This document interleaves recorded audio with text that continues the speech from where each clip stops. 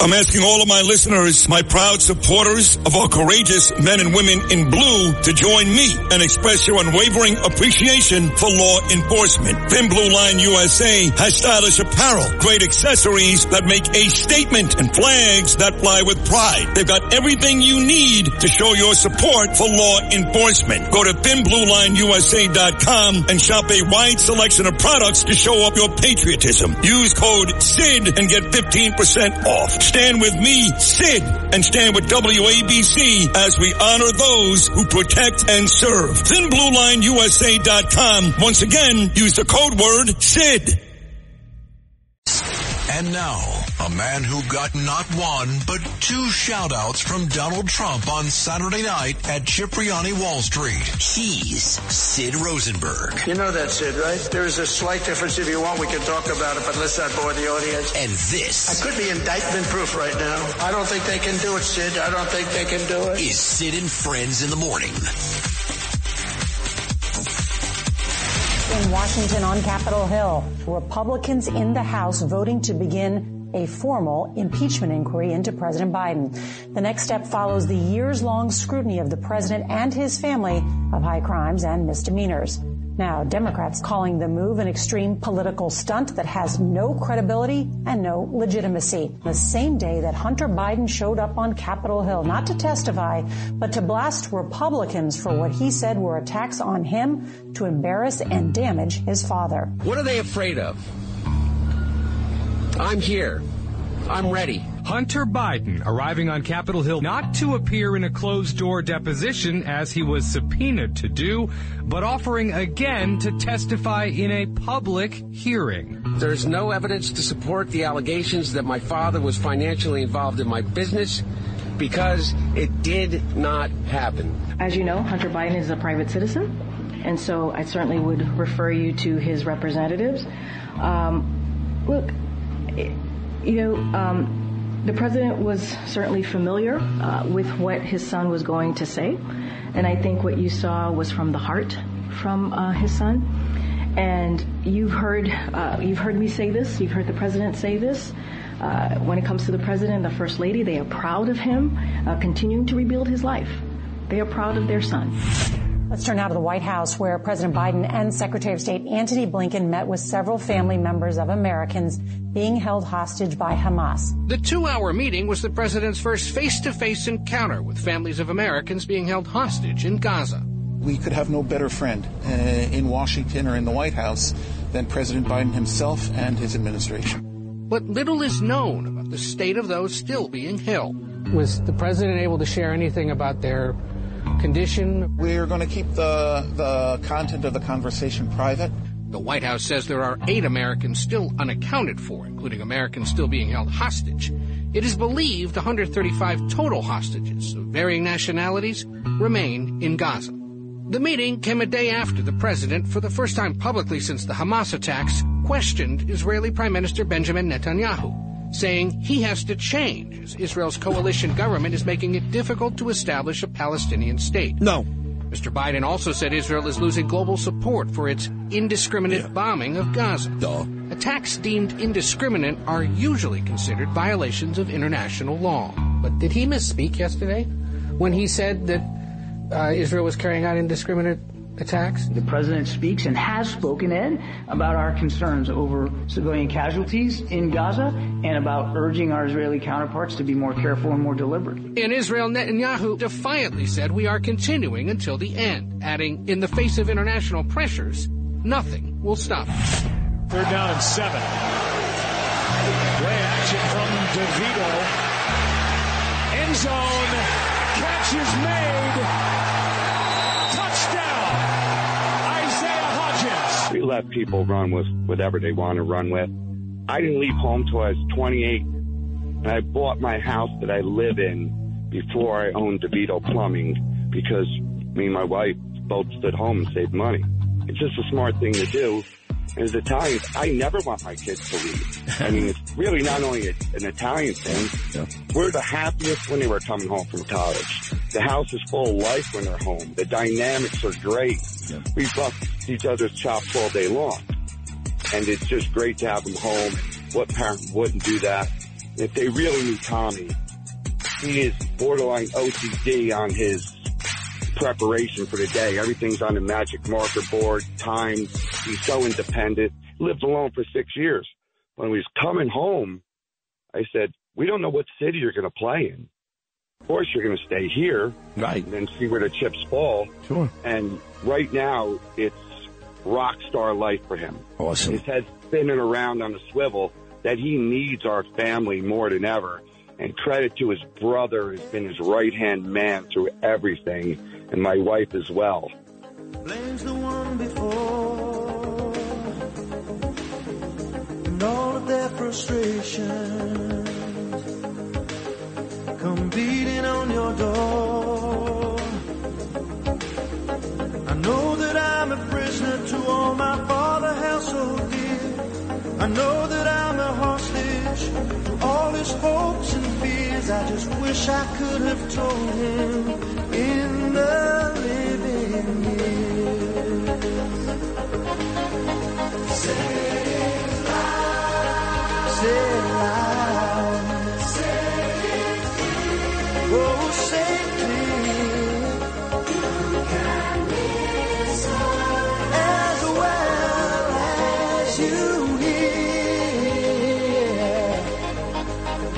It's too late. It's too late when we die. Oh, when we die. We don't see eye to eye. So we open up a quarrel between the present and the past. We only sacrifice the future.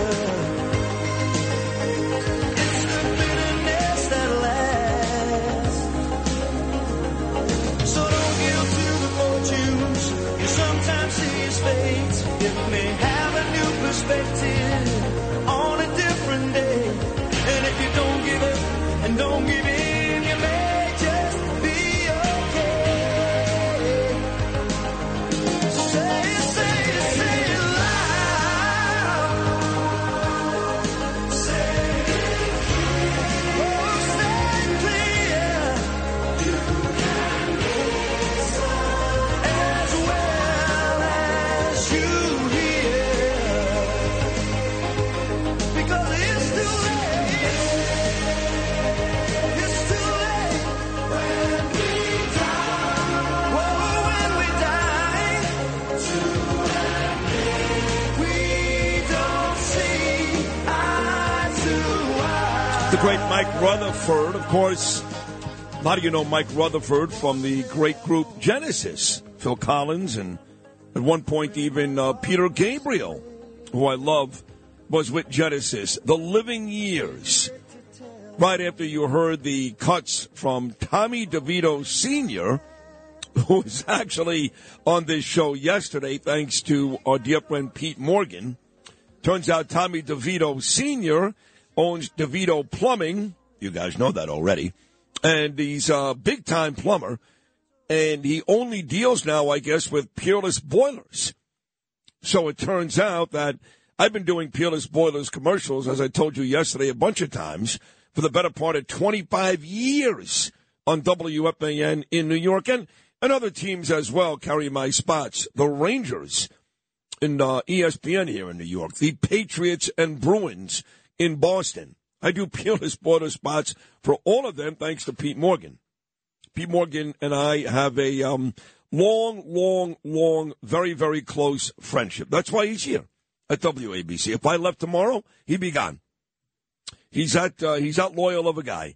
So DeVito now doing the Peerless Boilers commercial because he installs those boilers.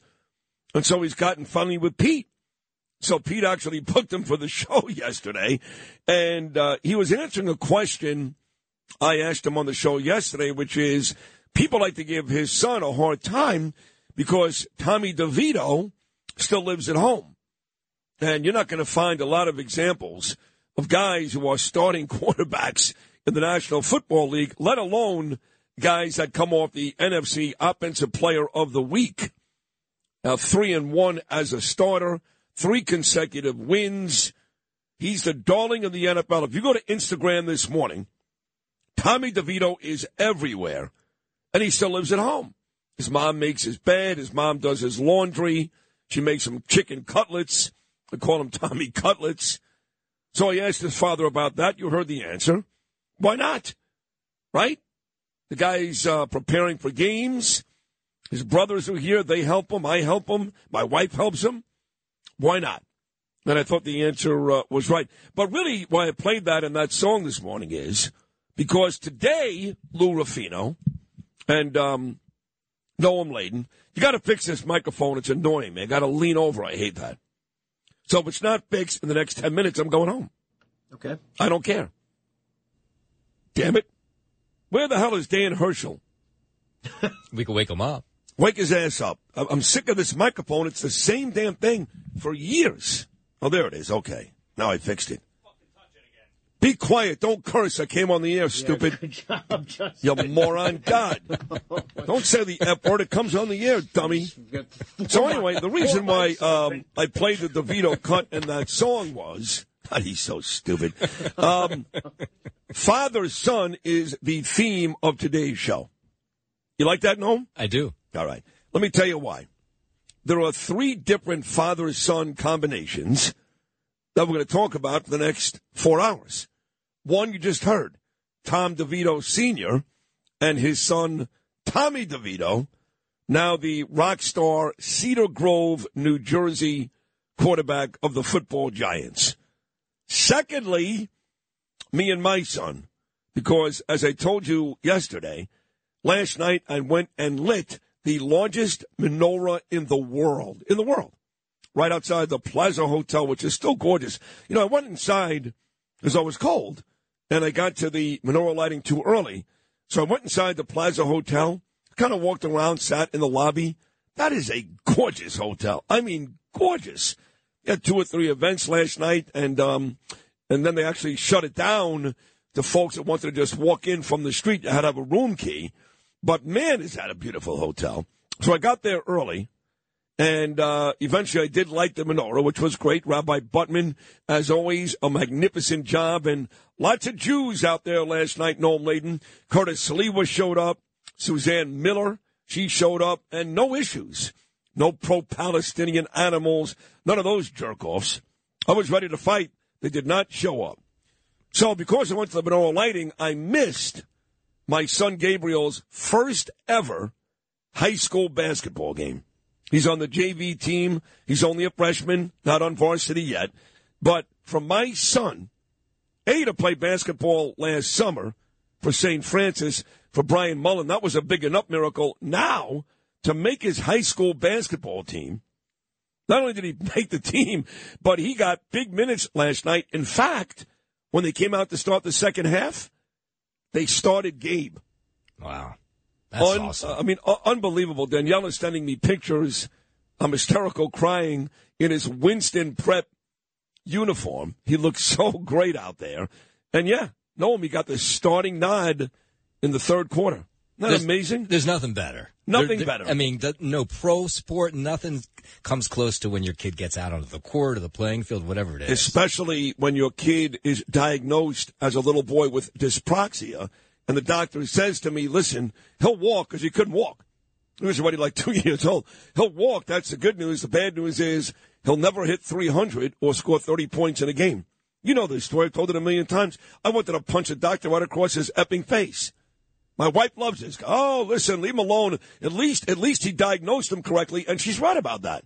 Because we went from doctor to doctor, hospital to hospital. No one knew what the problem was. So this guy did diagnose him correctly, and that did mean a lot to us. But his bedside manner blows a big one. So for my son, who does have a quote-unquote physical disability, to go and play high school basketball and start in the second half is a minor miracle. So you've got the DeVitos. His son is a quarterback for the Giants. You got the Rosenbergs. My son is now a big-time high school basketball player. And then you got the Bidens, whose son is a complete scumbag. But at least it's his son, so. And as Karine Jean-Pierre said, they're very, very proud of him. You heard that nonsense? Biden has said it time and time again. Karine Jean-Pierre has said it time and time again.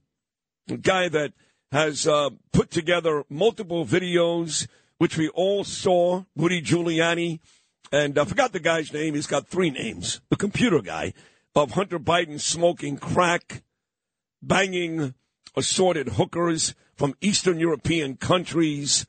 At the very, very least, if he didn't do it, the odds seem to go against him with overwhelming evidence that he's taken money for doing nothing other than having the name Biden from some of our biggest enemies. He is a lowlife. I've had drug problems. I've had drinking problems. I have not been an angel in my life. But I got to tell you, compared to Hunter Biden, I'm Mother Teresa. So to hear Karine Jean-Pierre and Joe Biden talk about how proud they are of his son is a complete lie. Of course you love your child.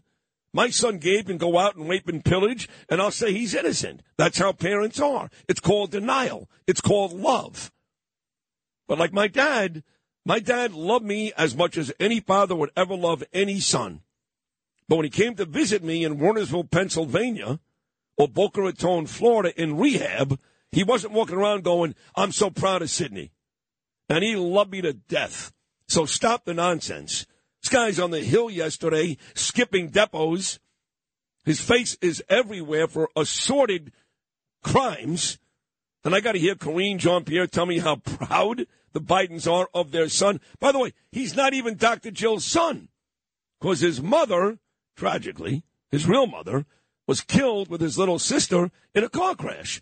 And he can't stand Jill Biden. That's a fact. So they're proud of him. Maybe Joe is, that bumbling old fool. But Hunter can't stand Jill Biden.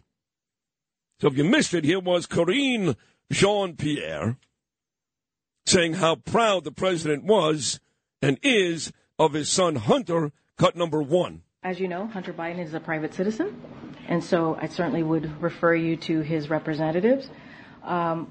Look, the president was certainly familiar with what his son was going to say, and I think what you saw was from the heart from his son. Oh, God. And you've heard me say this. You've heard the president say this. When it comes to the president and the first lady, they are proud of him, continuing to rebuild his life. They are proud of their son. Sure they are. So here's Hunter Biden yesterday during the presser, and he says basically all this is a witch hunt. Right? We know Donald Trump, that's a real witch hunt.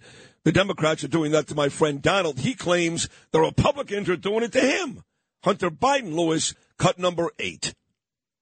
James Comer, Jim Jordan, Jason Smith, and their colleagues have distorted the facts by cherry-picking lines from a bank statement, manipulating texts I sent, editing the testimony of my friends and former business partners, and misstating personal information that was stolen from me. There is no fairness or decency in what these Republicans are doing. They have lied over and over about every aspect of my personal and professional life. Sure they have. So much so that their lies have become the false facts believed by too many people. Sure. No matter how many times it is debunked, they continue to insist that my father's support of Ukraine against Russia is the result of a non-existent bribe. The big guy. Yeah, that's They him. displayed naked photos of me during an oversight hearing. Well, who took those, idiots? And they have taken the light of my dad's love. Yeah. The light of my dad's love for me. Right. And presented it as darkness. Yeah. Well. They have no shame. All right. Thank you. By the way, your father's an asshole. Here is Hunter Biden, number 9. Just wanted to let you know. Yeah, just wanted to let you know your father's an asshole. Number 9, where Hunter Biden talks about, well, I'm not going to the depot because I want this to be out in the open. Hunter Biden, cut number 9. These same committee chairmen have engaged in unprecedented political interference in what would have already been a 5-year investigation of me. Yet, here I am, Mr. Chairman, taking up your offer when you said We can bring these people in for depositions or committee hearings, whichever they choose. Well, I've chosen. I am here to testify at a public hearing today to answer any of the committee's legitimate questions. Republicans do not want an open process where Americans can see their tactics, expose their baseless inquiry, or hear what I have to say. What are they afraid of? I'm here. I'm ready. Yeah. You're so ready you didn't do it. So before we get to know him... Well, at least it didn't sound like he was reading. Yeah, I mean, exactly. So my friend Nancy Mace, I'm still friends with Nancy. Yes, she was, I guess, one of the traitor eights, according to Newt Gingrich, alongside Matt Gaetz. That got Kevin McCarthy ousted. But she's going through a very, very tough time. All people out there know is her and her fiancé broke up. They don't know why. I know why. But I'm not going to talk about it. But at any rate, Nancy Mace was standing right next to Jim Comer yesterday during these hearings, and she says what I've said about 3 times already this morning, Hunter, you're a liar. Nancy Mace, cut number 10. Well, some of what he said, that we've impugned his character. The only person who has impugned Hunter Biden's character is Hunter Biden himself. He accused us of lying. The only people who've been lying throughout this whole thing, this whole episode, has been Hunter Biden, Joe Biden, and the Joe Biden White House. And, you know, I was just stunned to see my colleagues this morning, Democrats on the left who enforced subpoenas against Republicans in recent years, therefore going forward today and defying a subpoena, a congressional subpoena today, because the guy's last name was Biden. All I see are hypocrites on the Hill. And Martha, I'm one of the few Republicans up here who has voted to hold Republicans in contempt when they don't follow through with a congressional subpoena. And all I'm seeing is hypocrisy and lies today. So that's the question. Nancy Mace talking to Martha McCallum. That was courtesy of Fox News. The House GOP members, including Nancy right there, are talking about holding Hunter Biden in contempt because he skipped the depot yesterday. And although my wife, Danielle, beautiful, is a great lawyer, I'm not. Noam, can they do that? Will they do that? What's at stake here? Oh, yeah, they're definitely going to do it. 2 House Republican chairs said they would initiate contempt proceedings maybe as soon as today. Oh, as soon as today. Yeah, I mean, they didn't give us a timeline, but they immediately after that press conference, these 2 House chairs that are looking into this impeachment inquiry said, we're going to initiate contempt proceedings against Hunter Biden because he failed to appear. You know, Marjorie Taylor Greene, I know a lot of folks don't like her, and somebody yesterday accused me. Oh, Peter King. Peter King yesterday, during a great on-air conversation, accused me of basically being in that camp. Matt Gaetz, Chip Roy, Marjorie Taylor Greene, all the psycho Republicans. And I'll take that. I'll take that over any Democrat any day of the week. So MTG's got a new book coming out. And Sergio Gore, who's become a dear, dear friend of mine, he's the reason why Trump was on last time. He's the book publisher, Judge Jeanine, Carrie Lake, Donald Trump, MTG. He called me a couple of days ago and said, do you want MTG next week? And I said, sure, why not? And she was out there yelling and screaming like Nancy Mace yesterday once again to hold Hunter in contempt because he's a liar. This is MTG, Lewis, cut number 2. Forward, follow the process for contempt of Congress, which absolutely should be done. Hunter Biden refusing to show up today is unacceptable. President Trump's own children sat for hours and hours, 7, 8, 9 hours each of them, in front of Democrat-led committees.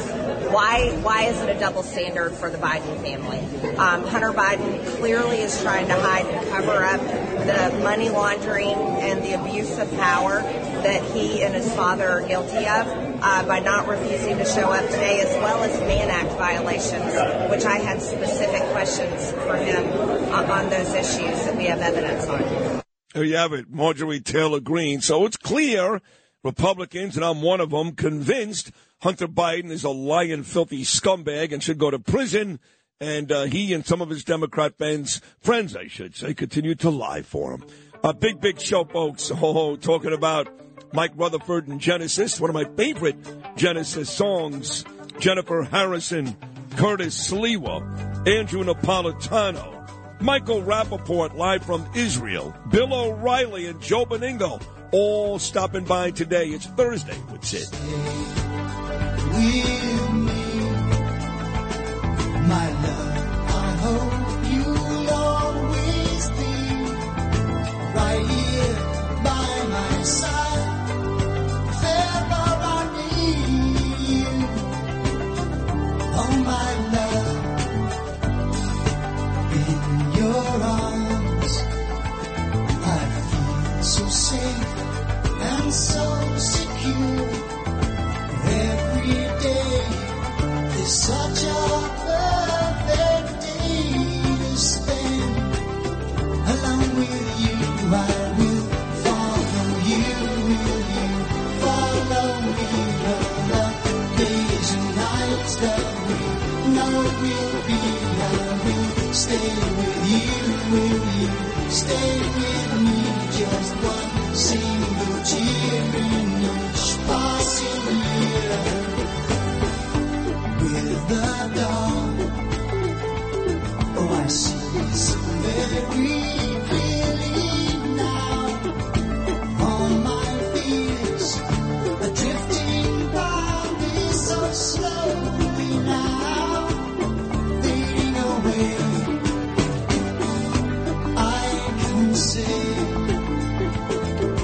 night is long, but you are here, close at hand. Oh, I'm better for the smile you give.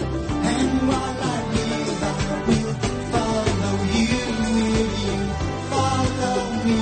All the days and nights that we know will be. I will stay with you. Will you stay with me? Just one single tear in each passing year there will be.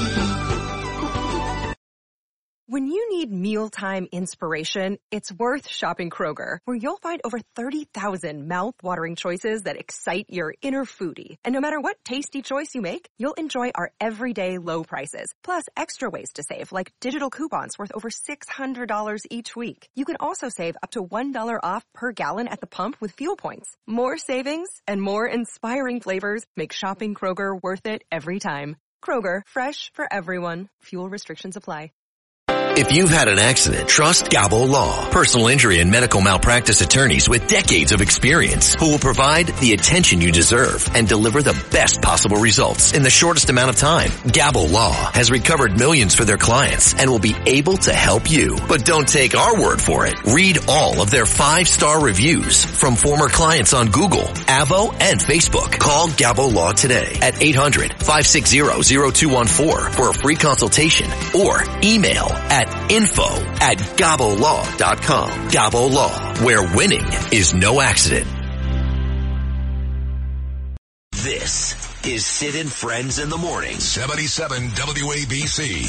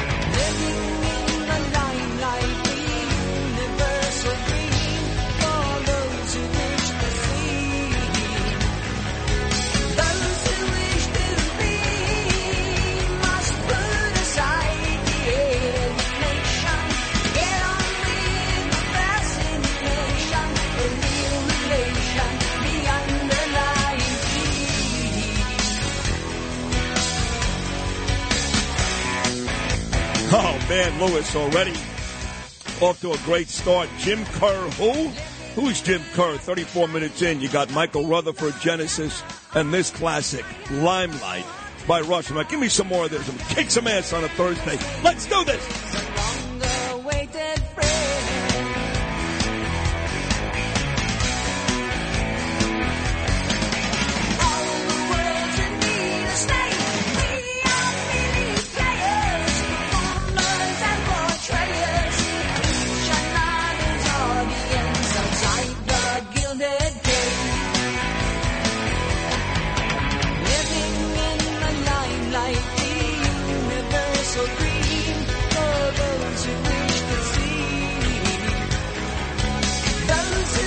So later on tonight, I have to make my way to Woodbridge, New Jersey. I really have no idea, Louis, how far Woodbridge, New Jersey is from where we live. I got a surprise. I got a surprise for you, actually, about that. I think I might be going. Swear to me. I swear. I told Lisa I would shoot pictures. Are you being serious? No, I just made that up. No, then you're going to save me like $400. Yeah, but I don't know if we're going to be around together to get there. We could go home together. Oh, you're coming late?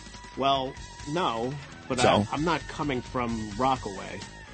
You're going to see your Gumata in Brooklyn again? Yes. Yeah. It's Thursday. You know that day. Yeah, I know. Thursday, Gumata Day in Brooklyn. It's like Prince Spaghetti Day. Yeah. Listen, whatever you are doing this afternoon, not to be a dick here, but you got to find a way to come get me at the house. I don't care what you're doing. There's no way I'm going to spend a couple of $100 to go to Woodbridge, New Jersey, if you're going. Well, we live 8 blocks away from each other. What was the plan before I interjected? I was going to have Levi drive me out there, and that was going to be a lot of money, which is going to dip into the money I'm making tonight. You know, look, I mean, I love Lisa Orban. She's great. I love sales. I love this station. Okay, if I criticize one little thing, they set me on fire. They get nuts. They got to stop doing that. Okay, this is radio. That's how it works. We bitch about stuff. The guys out of the all-time greats bitch. That's what we do. So if you're going to have an appearance out in New Jersey, now she got me a nice amount of money, so I'm not complaining. But make sure I'm able to get back and forth. How the hell am I getting to Woodbridge, New Jersey from Queens without spending $300 on an Uber? So now I'm not going to spend it because you're going to take me, so. We'll figure out details. We'll have to go. I'll meet you at your girlfriend's house. Avenue P and Ocean Avenue. Okay, you really made this easy for me today, I got to tell you. I appreciate You it. never should have told me you were coming. No, I still make rookie mistakes from time to time. Right. And if you just showed up there, I would have been so happy to get a lift home. It would have been great. But now if you don't take me, now I'm going to resent you. Yes. We actually have one more gift card to give away today. Yeah. To one more lucky winner. Well, maybe that person will take me. No, if I'm giving you $100 to go, they probably live in Woodbridge already. Well, where is Woodbridge? Seriously, what's like the nearest? Well, it's on the other side of Staten Island, actually. So is it one of the closest New Jersey towns? Yeah, from what I see. I mean, even Noam might be able to know more.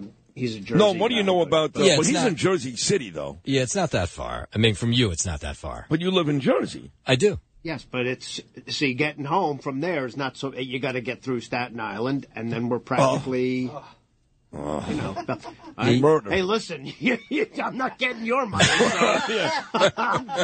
I was asked. You know, but I see, not everything in life is about money. Oh no, that's true. I almost, shut up. Have a holly jolly Christmas. With that said, Traffic with Joe Nolan is coming up next. Crap, are you kidding me? Where's the next T-shirt? Let me tell you, Loon, everything's not about money. I got to be quiet. I got to get to Joe Nolan. He's going to tell me how to get there. He's coming up in 2 minutes. But it's time now for the 77 WABC minicast clip of the day. Get the whole story in under 10 New York minutes. Download and subscribe wherever you get your podcasts and get the max out of Mini. Today's minicast is from Katz and Cosby. My guy John Katzimatidis and Rita Cosby. Here they talk with one of my favorites, maybe the only common sense Democrat alive today. That's New York City Councilman Robert Holden, and here they're talking about e-bikes in New York City. It would make a difference on with the scooters because you have no idea who these people are. Right. And it's a Wild West out there. I mean, it's crazy. So we have no idea. They hit people all the time, every day. And it's been going on for now a couple of years.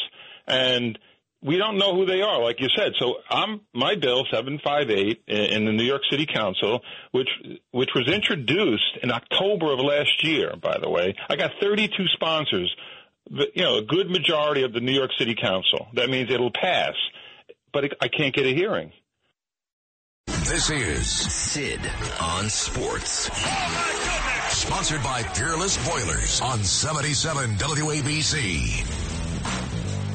Justin Ellick here with your bottom of the hour sports update, sponsored by Pete Morgan and Peerless Boilers. Go to peerlessboilers.com, paviliontankless.com to find a dealer near you. They're the world's best built boilers, starting on the ice here in Elmont, where the Islanders scrape past the Anaheim Ducks 4-3. They are 6-0-1 in their last 7 games. They'll try to keep it rolling, I should say. Against the Bruins come tomorrow night. Speaking of those Bruins, the Devils put them away last night at home by a score of 2-1. On the hardwood in Utah, the Knicks fell to the Jazz in a close one by a score of 117-113. Julius Randle had 32 points and 12 rebounds for New York, topping 30 points for the third time, I should say, in his last 4 games. Jalen Brunson scored 23. Dante DiVincenzo added 20 for the Knicks, who have lost 3 in a row on the road and face 4 more road games on this current trip. They'll try and pick it up against the Suns, who they have next in Phoenix tomorrow night. Speaking of those Suns, the Nets took care of them in Phoenix last night by a score of 116-112. They'll be right back at it tonight in an attempt to stay in the win column, tipping things off with the Nuggets in Denver at 9 p.m. Other news out of the NBA to get to as well here. Golden State Warriors forward Draymond Green has been suspended indefinitely by the league for striking Phoenix Suns center Yusuf Nurkic in the face during Tuesday night's game.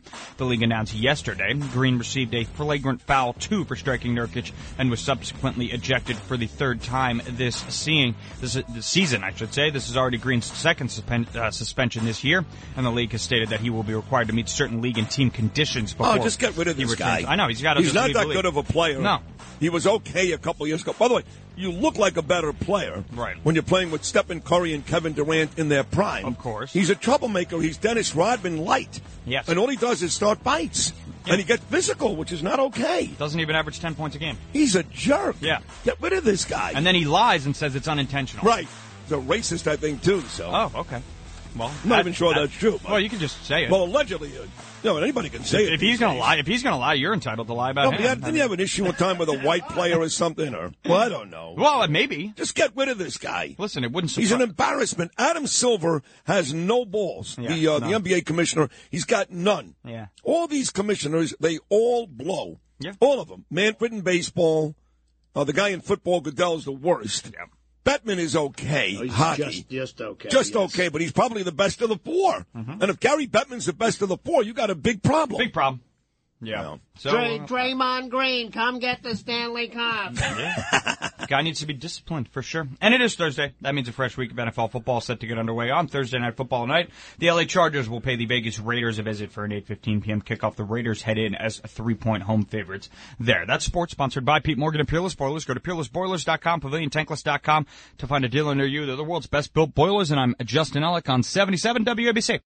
This is Sid and Friends in the morning. 77 WABC.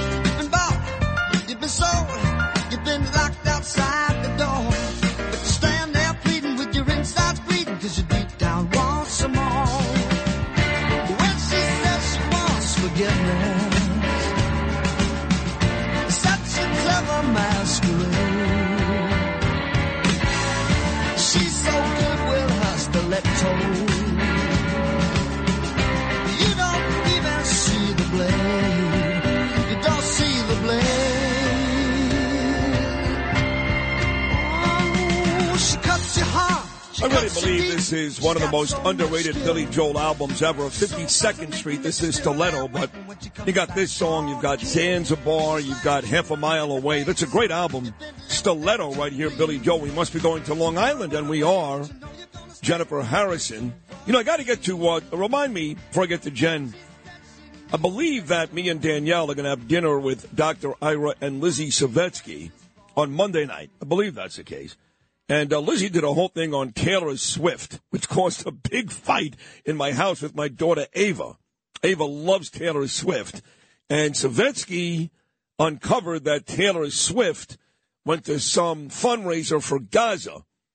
And all the people involved are like Hamas, pro-Hamas people. Uh-oh. Yeah.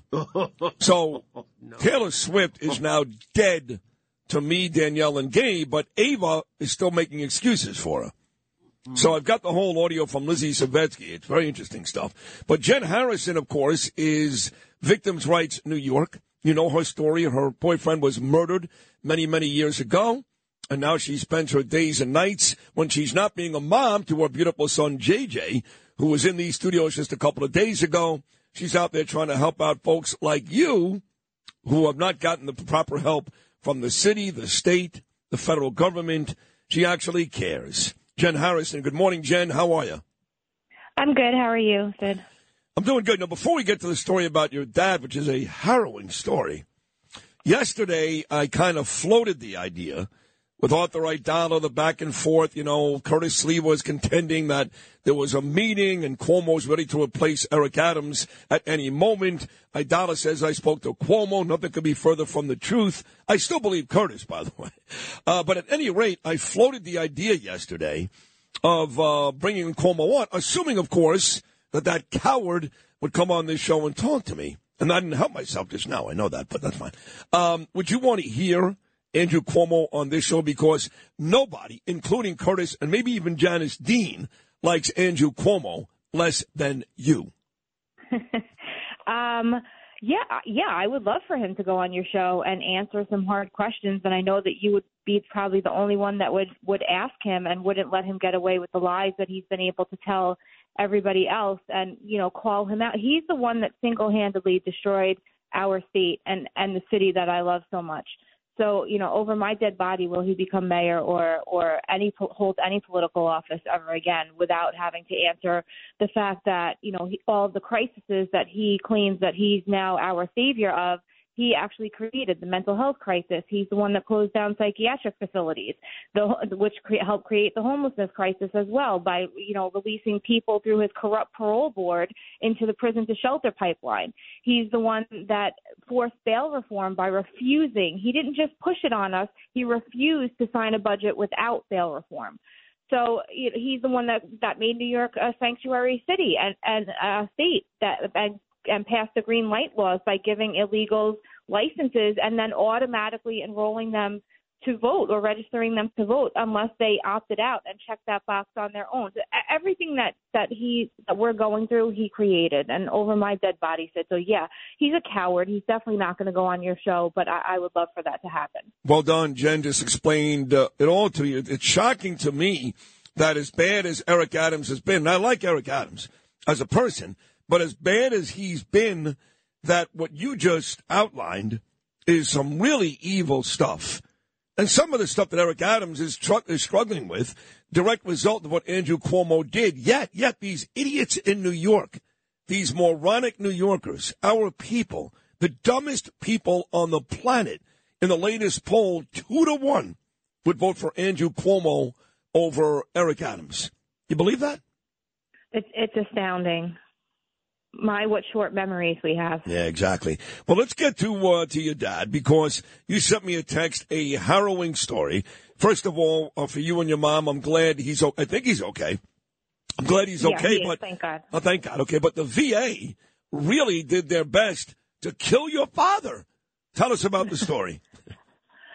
So it was my birthday last week, who I happened to share a birthday with Andrew Cuomo. So, you know, I was going to that is still unbelievable that nobody hates him, nobody more than you, and you have a birthday, which I did announce on the air last week, you and him. Yeah, you did. I think Curtis's tooth popped out, too. But So, I got a call from my mom on my birthday when she went to visit him. He was at the VA in Northport, Long Island, because my dad is a veteran. And she said, we almost lost him.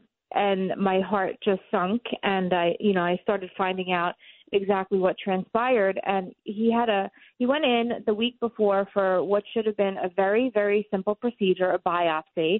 And the surgeon that performed it nicked him. It was bleeding, which went undetected. He was let go, it was an outpatient procedure. And then, I saw when I live with my parents because they helped me out with my son a lot.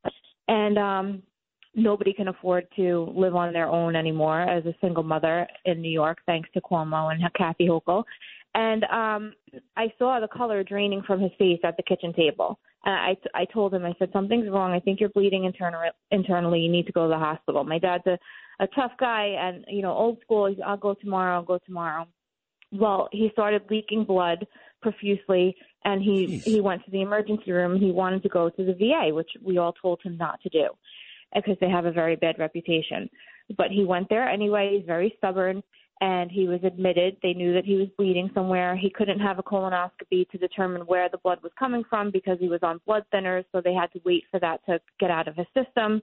And as that's happening, he, at night, Tuesday night, he felt like he had to go to the bathroom, but he also felt very dizzy. So he kept hitting the call button. Nobody was coming. Nobody came. How long did he hit that call button for when nobody came? I'm not sure. Probably like maybe a minute. Okay. So my dad, like I said, he's a tough, stubborn man. So normally he would just go by himself. So for him to even hit that call button meant that like something was seriously wrong. So he got up, went to the bathroom by himself, and a lot of blood came out all over the bathroom, couldn't even make it back to the bed. There was a chair by the door, by the hallway. So he sunk in the chair and started losing consciousness and started praying that somebody would come and find him. And it took a janitor minutes later thank God he walked by and found my dad, and my dad said, please get the nurse. And then, a couple of minutes later, all he knows is like there are 8 people working on him in a panic saying, what do we do? What do we do? So it turns out that the battery was dead in the call button, and my father almost bled to death right there in the hospital in the VA because of incompetence with the surgeon, and he wasn't assessed properly when he was admitted, I'm learning, and because of equipment failure of a stupid little thing like a call button. And, my dad was in the Army. Thank God he played football for the Army, so he didn't get sent overseas or to war or anything. But, the VA treats people that put their lives on the line to defend our way of life and our freedom. And the way that he was treated there, the way that my family was treated when we were asking questions is really unacceptable. And I think that our veterans and people that fight for our freedom deserve a lot better. I know we've been talking about the VA for years, and I know that President Trump, for example, hired some fine people to run that, but that's really been an issue, a problem for many, many years, yes? Yes, and it's gone extremely downhill from there. And my dad even said that, everybody in that hospital said that things were a lot better under President Trump. And sorry, I dropped something. The morale is low. The nurses hate living there. Hate working there. Nobody wants to be there whatsoever. And they said 100% everything was much better under President Trump, and that Biden really does not care about them. Unbelievable. Well, just another example why our friend Donnie has to win in 2024. But on a good note, your dad is okay. That's all I really care about. I know the VA has their issues, but your dad's okay, and therefore you're okay, yes? Yeah, well, I mean, I plan on raising holy hell about this. I'm going to use my platform and my experience as an advocate to advocate for veterans and make sure that they have the utmost care that they deserve. I really want to thank Congressman Andrew Garbarino's office for their rapid response to this. I would like to thank the House Veterans Affairs Committee for their rapid response to this, and also Senator Marsha Blackburn from Tennessee, who is on the Senate Veterans Affairs Committee, for her rapid response to this. And we're going to fight to make sure that our veterans are taken care of. So what do you think about your son, JJ? There's a really cute picture of JJ sitting in my chair with my headphones. I'm standing next to him. on my Instagram. He's a really, really cute kid. So I guess a couple of days ago, he grabbed your phone and he found my name in your contacts, and he started texting me as if it was you. It was very innocent, thank God, because he's a young kid. It was very, very cute. But what'd you say to JJ afterwards? Oh, no, I said that you texted him back, which was really cute. Thank you. You guys are buddies now. It makes him really happy. But we had a super day in the city that day. Thank you so much for your hospitality and treating him the way that you did. That was the day after I found out what had happened with my dad. And, my son didn't know. And we really needed the distraction. We went on to film a documentary with Newsmax, and Rudy Giuliani was right before me, so he got to meet the mayor. Nice. I had an amazing picture with him. It was an awesome day, and I'm just really proud as a mom that he's smart the way that he is, and he has a lot of respect for what you do. He has a lot of respect for Mayor Giuliani. He knows exactly what he did, and he'll grow up voting Republican, thank God. Yeah, that guy, he's a smart kid. Rudy, the latest that I just saw on TV, may in fact probably will testify today, something I did not think Rudy would do, but it turns out the news is reporting Rudy Giuliani set to testify today. But in terms of you and your dad and JJ, your mom, and everybody, I love you all. Thank you for hopping on this morning, and get to work. Make sure the VA gets better, okay? Oh, I will. I plan on raising holy hell, so Sid, you know me. Yes, I do. That's Jennifer Harrison, folks. Victims' Rights, New York. That's a good woman right there. She's been through some horrendous tragedy, but she is doing great things with her life, besides being a terrific mom, to make sure that nobody has to go through what she went through the last 20 years. All right, that's only 1 hour in the books. It's already great. Get ready, folks. We got 6 unbelievable guests about to come your way, including the great Bill O'Reilly, Judge Napolitano, and a big-time actor, big-time, live on a kibbutz in Israel. All that's still to come. Hour 2 is next.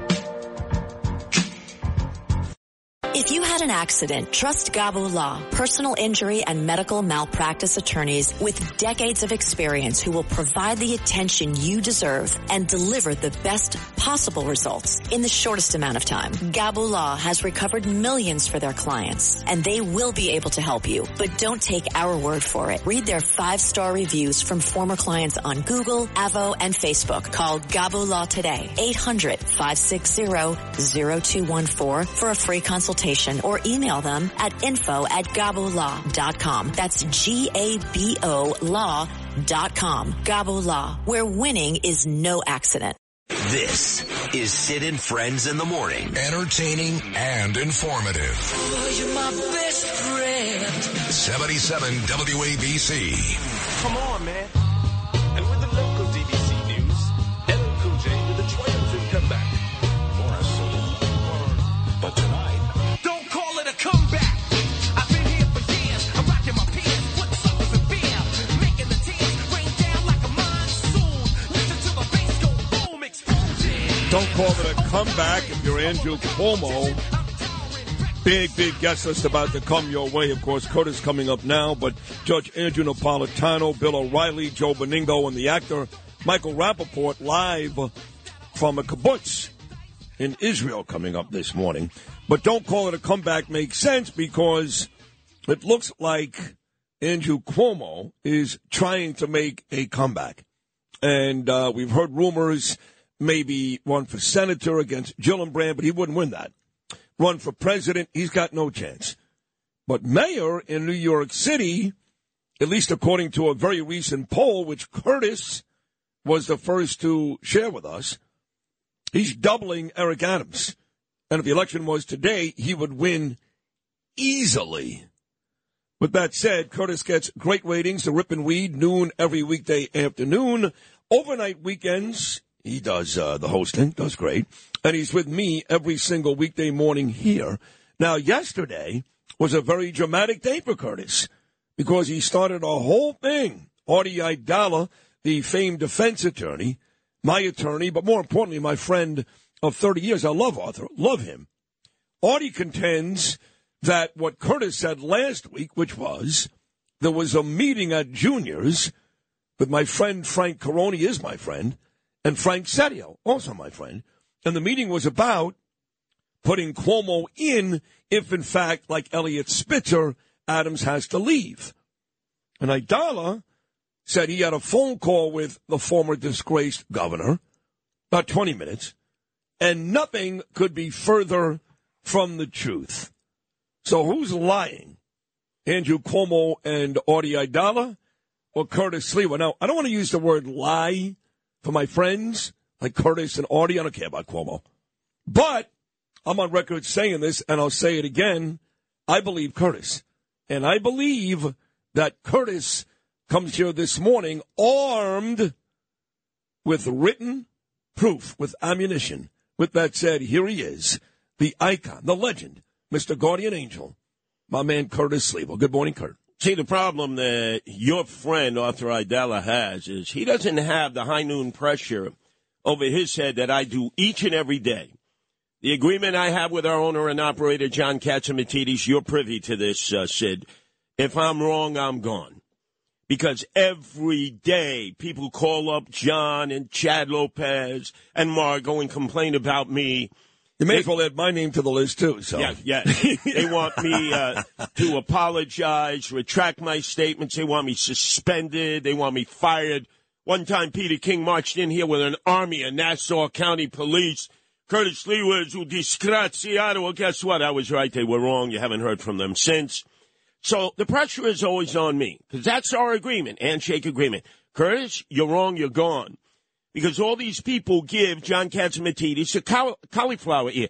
Subject, Arthur Idala yesterday at the Police Athletic League luncheon in which his law partner, was the keynote speaker. And all Artie could do all during the luncheon is basically natter away at John Katzimatidis. Why do you let this guy say these things? Why? The most important radio station in the nation. In the world, and you're letting him just come on and spew this nonsense. I mean, at the whole luncheon, poor John couldn't even eat his salad, you know. Arthur was like in his ear. Yeah. And then what came about was the cut that Arthur Idala had with you. The cut with me? Yes. It's not a chicken cutlet of that Mama Luke. We're going to get to him momentarily, Tommy DeVito. But Justin Ellick. Hold on a second. You cannot call my friend, whether you're talking about the starting quarterback, now 3 straight wins of the football Giants, or his great father, who gave us 20 great minutes on this show yesterday, a Mama Luke. You just can't do that. Oh, absolutely. By the way. No. Now, there's a great family. This is a great Cedar Grove, New Jersey family, and one of the great football stories ever. Let me ask you this, Sid. Yeah.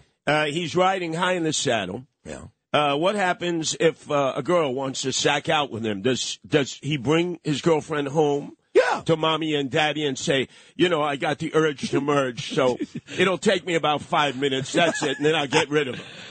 I don't know. I didn't ask his father that yesterday. Luke. You're promoting Mama Lukeism here. What kind of a man lives at home? Okay, we'll get to Audie Idala. I want to hear this. Okay, that's another Mama Luke. Oh, whatever his mother wants, his mother gets. Right? She's running up and down 3rd Avenue screaming at me, why do you call Mario como Mario faccia brutta como? And then I say, hey, for you, let me give the Mario salute. Mario, accendame tu si proviedos facim.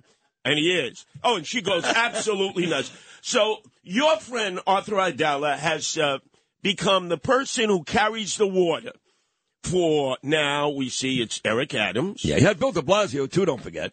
That's right. In fact, he ran fundraisers for Bill de Blasio to elect him and re-elect him into office. And now Andrew Evil Eyes Cuomo. I mean, that is not exactly the trifecta you want to win, is it not? No, but look, he's doing his job. He's a messenger boy, he's the Paul Revere. Yeah, boy. See, I'm out there. You guys won't come on the air with Sid Rosenberg because he'll eviscerate you, but I'll carry the heavy water. Listen to what he said yesterday. That's why I called Cuomo. That's why I talked to Sergio to come on your show to give your listeners a little dose of reality. And the dose of reality, in some I can summarize, is very simple. There was no meeting at Junior's. There was no meeting at Junior's. Yeah. You don't want to believe me? How about the New York Post, December 5th? Yeah. In which they said on Sunday, Andrew Cuomo was spotted having lunch at Junior's restaurant with former Brooklyn Democratic leader Frank Sergio. A source who forwarded a photo of the two said. Yeah, I've got the New York Post copy here right in front of me from December the 5th, and it does say that Cuomo has upped his public profile this year as he attempts to claw his way back to relevancy, hosting a podcast, speaking at churches, political clubs, and, of course, we put him on. And like Curtis said, I'll read it again. On Sunday, Cuomo was spotted having lunch at Junior's restaurant with former Brooklyn Democratic leader Frank Sergio, a source who forwarded a photo of the two said. So for what it's worth, and I've been saying this for 2 days, and I love Arthur. I love him. I really do. But ask me yesterday, who do I believe in this? You or Artie. I never even hesitated. Thank you. I said you. And now the New York Post has confirmed what you said happens to be true. I want Artie Idala's apology in triplicate. It's never going to happen. I want it written out in triplicate. It's not going to happen. But anyway, I want to give you some advice, my friend Sid Rosenberg. Listen, whoever comes to you with this idea of a Cuomo interview, he is un traditor. Don't forget that. That's Arthur Idala. Arthur Idala or Andrew Cuomo? No, that's Arthur Idala's going to try to negotiate this. He would never stab me in the back. He's going to try to negotiate this. I'm going to tell you one more time. Listen, Sid, whoever comes to you with this Cuomo interview, he is un traditor. Don't forget that. Don't forget that. Well, you have to understand that when I brought this up yesterday, I got a lot of pushback on social media. A lot of people were like, Sid, you're our hero now. We love you. Look at the ratings. Look at the love you're getting. You love Trump. You love everything right. You criticize Adams. You criticize Cuomo. If you put him on, then I'm going to be really angry. I got a lot of those yesterday. No. You got to follow what Jen Harrison said. She's the number one hater of Cuomo. I'm number two. Well, you guys are like neck and neck. It's like the marathon this year with the ladies. All three almost finished exactly the same time. Then Janice Dean, remember, of Fox News. That's three. Yes. Assemblyman Kim, the Democrat, that's four. Ron Kim, yes. That's right. So the four of us hate Cuomo with a passion. In fact, that's why everybody has to go to change.org and sign that petition I have up there to stop Cuomo from running for mayor. I'm going to have to talk to Jen Harrison about this. But we have to stop him in his tracks because the deal has been made. Arthur Idala, the deal has been made at Junior's. Your friend, Frank Sergio, was the negotiator. What it will be is, if Eric Adams gets jammed up by the feds, and it's increasingly looking more and more he will. Give me the odds right now that, like Elliot Spitzer and others before him, Eric Adams is almost forced to leave that office. Yeah, well, look. Give me the odds, 70%, 80%. left the office. Yeah. Jim McGreedy left the office That's because right. they knew they were going to get hit with criminal charges. So give me the odds that Adams leaves the same way. I'd say 75%. Wow, that's high odds. That's high. Yeah, but remember, I have sources, right? Right. Some of this I know that. Some of this information, where do you think they got it from? Yours truly, Curtis Sliwa. I told you from the day that he was sworn into office, I would be all over this guy because I knew exactly who it is. So please. And by the way, today on the Rip and Read, you're not going to want to miss it. I happened to go into the kitchen yesterday, and I hear this screaming at the top of their lungs. Two Brooklyn folks. You have Suzanne Miller, the real estate woman, yelling and screaming, and he's yelling and screaming back. That's Anthony Weiner, two Brooklyn folks. She's from Canarsie. He's from Park Slope. What are they yelling about? About city issues. I'm going to play cuts of it this afternoon exclusively on the Rip and Read. Well, I got to imagine, I wasn't there, but Suzanne Miller was on our side. Absolutely. And Weiner is on the other side. Oh, he was off the hook. Well, he He talks about his show being middle ground, and I don't wish him bad, by the way. He's been on this show many times. He's actually a very, very good guest. He's a smart guy. But he's about as middle ground as O.J. Simpson is innocent. I mean, he is further to the left than Bernie Sanders. He can't get through one show on a weekend without bashing Donald Trump let me tell you and telling something. us how good the Democrats are. Let me tell you something. As you know, the good and the bad come out of Canarsie. There's Suzanne Miller, Keith Kantrowitz, Power Express. Oh, we love Keith Kantrowitz. Curtis Sliwa. And then the man who is coming home. Yesterday, you should have seen Sid. He was like in a scene of Home Alone 2, sitting there in the Plaza Hotel before the bucket went up, and he was going to light. And he actually did a great Kaddish. You should have seen Kaddish up there. You know, the prayer to the dead. It was wonderful. He had the torch in his hand. I had it. In fact, I give it to you. Baruch atah Adonai, Eloheinu melech haolam. Yeah, it was amazing. It was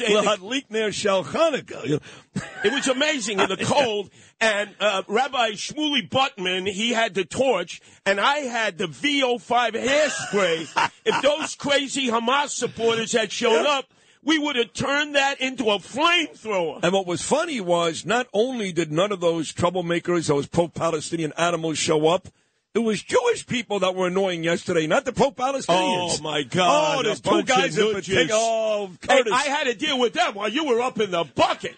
And by the way, how ironic it's going to be. Wrong Way Lou Rufino, after finishing with his Gumada on Gumada Thursday, what was that, Avenue P in Brooklyn, he's going to pick you up, take you to Woodbridge, out near the Rio Diner. That's where Bob Grant had some of the greatest radio programs of all time in Woodbridge. By the way, that's where the aforementioned Jim McGreevy was the mayor at the time. You're going to be in Woodbridge, and I'm going to be in the Rockaways, the Irish Riviera, at the annual Rockaway Republican Club with Andrew Giuliani. And we're going to turn out the house, and I'm going to give an update on Floyd Bennett I wish I Field. was at that. I know that Mary Glynn, who was actually at the big Cipriani event with me and President Trump on Saturday, she runs the Rockaway Republican Club. Margaret Powers, who's married to Paul King, a terrific guy, running once again against Gregory Meeks in 2024 in Queens.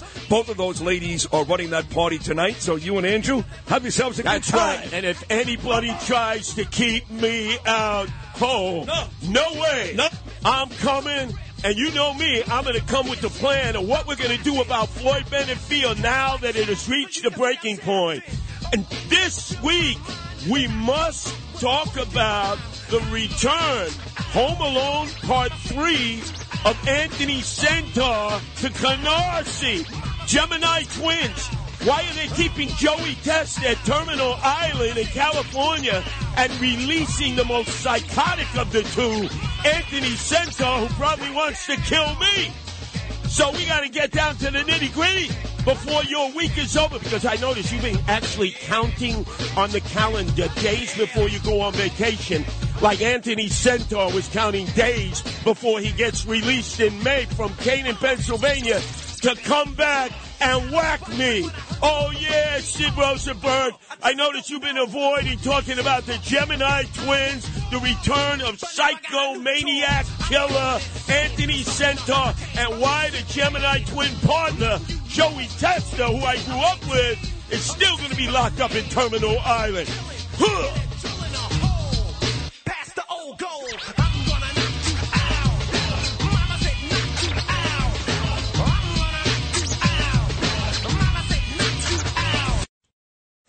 Entertaining and informative. This is Sid and Friends in the Morning. 77 WABC. I'm watching a video right now that would make me hurl my breakfast. It is so disgusting. This despicable president of Harvard University, this animal, Claudine Gay, attended, you ready for this? The Harvard menorah lighting celebration last night. Why are they even lighting a menorah at Harvard, where they've proven now beyond a shadow of a doubt that the faculty and a lot of the students hate people like me? Not only do they have a menorah lighting at Harvard, but Claudine Gay, who's less than a week removed from that really hateful, Jewish hateful testimony from Elise Stefanik on the Hill, lit the menorah. Oh, my God. Are you kidding me? Right. Are you nuts? What's next?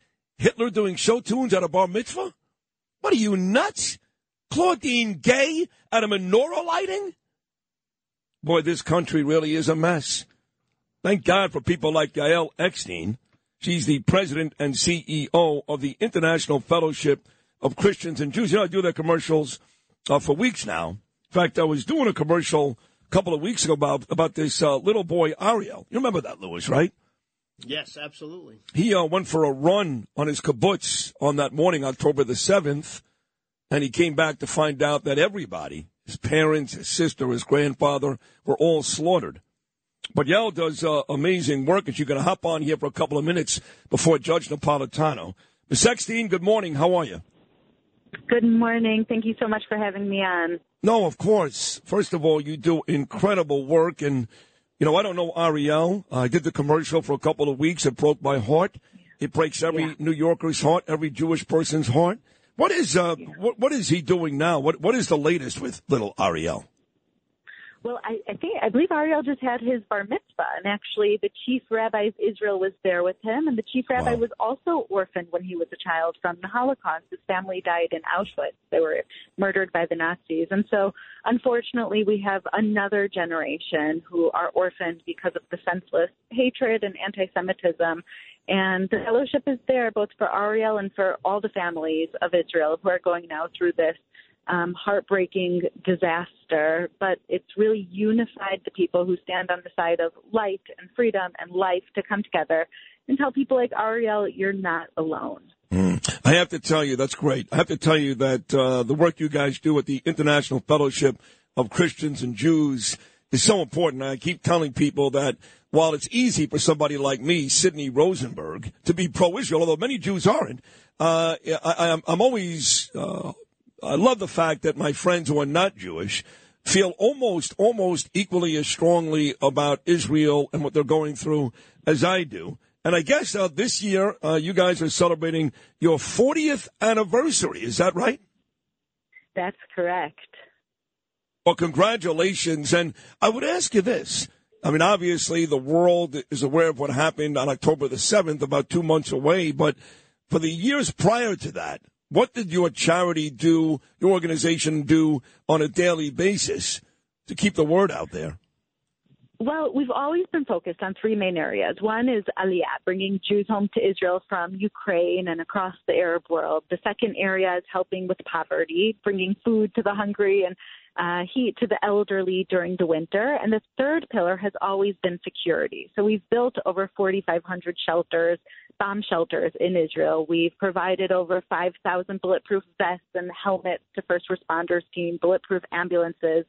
And so the message is really, like you said, so inspiring that it's mostly Christians who stand with us now, even before October 7th, to say, for the first time in history, the Jewish people are not alone. It's not only the relatively small Jewish community who stands with Israel, who stands mostly unified, but it's millions, even hundreds of millions of Christians from Korea to China to South America to North America who say we stand unified with the Jewish people against anti-Semitism and to be there whatever they need. But there are still way too many people that don't pro-Palestinian rallies here in New York, from Brooklyn to New York City, London to Yemen. I see it all over the world, and I do get disheartened. I don't understand what people don't see here. Hamas is a terrorist organization, and they are Palestinians, by the way. Many Palestinians are taught, as you know, almost all of them, at a very, very young age, as early as second grade, to hate and kill the Jews. So I commend Netanyahu and Israel for doing what they're doing, despite what the United States says. They have to eradicate this once and for all at any cost. What do you think? Well, I think that it is so disturbing to see the rise in anti-Semitism. And like you said, it's pretty clear who's on the right side here, who's on the side of life and who's on the side of death, who's on the side of protecting their civilians and who's on the side of using civilians to protect the terrorists.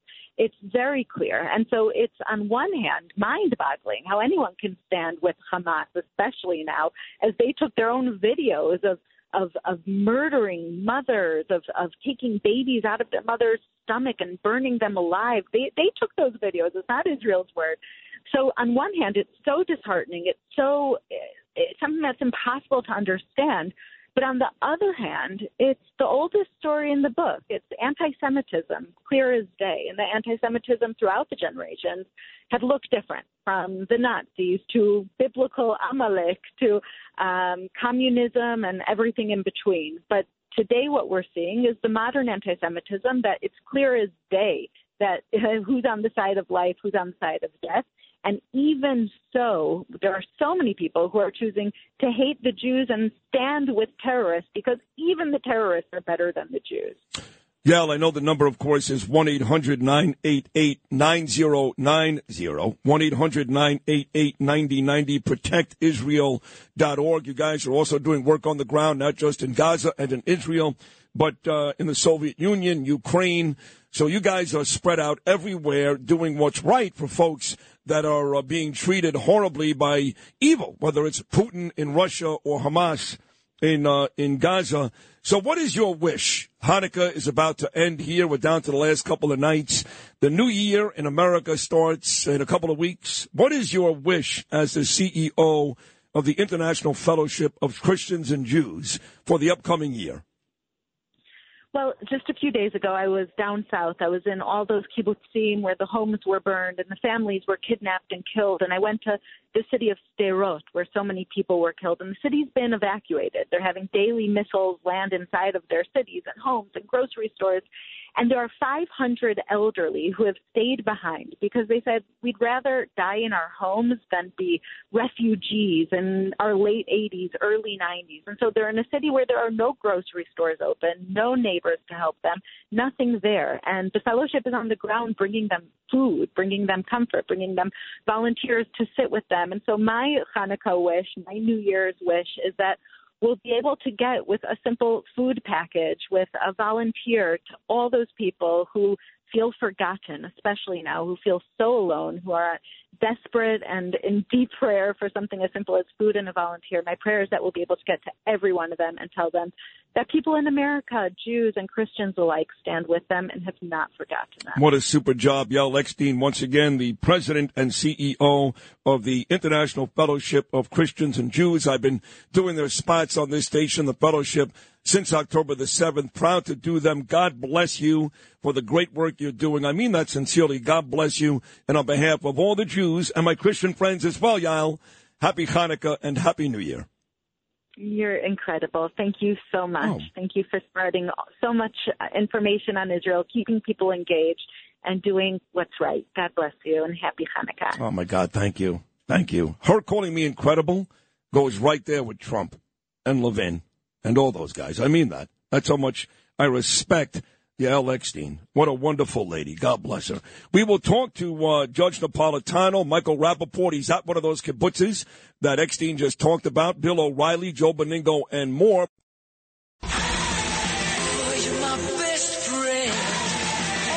This is Sid and Friends in the morning. From my friends. 77 WABC. The greatest mayor of all time. I got enough Rudy of that last Giuliani. night. My head is going to get too big. Sid and me, honorable mentions by the former president and soon-to-be president of the United States last night. The president mentioned me a number of times, very, very nice about being such a very good mayor, he said. And then he mentioned Sid a couple of times. I could be indictment-proof right now. You know, I don't think they can do it, Sid. I don't think they can do it. But they stopped it. They heard about it. I think they sent their biggest people. Don't do it! Local DAs, all controlled by the White House. And they think that the threat to democracy, and that's what it is. It's a hoax. It's a new, we call it now, the threat to democracy hoax. That's what it is. These guys are so good with misinformation, disinformation. It's a slight difference, you know. You know that, Sid, right? There is a slight difference. If you want, we can talk about it, but let's not bore the audience.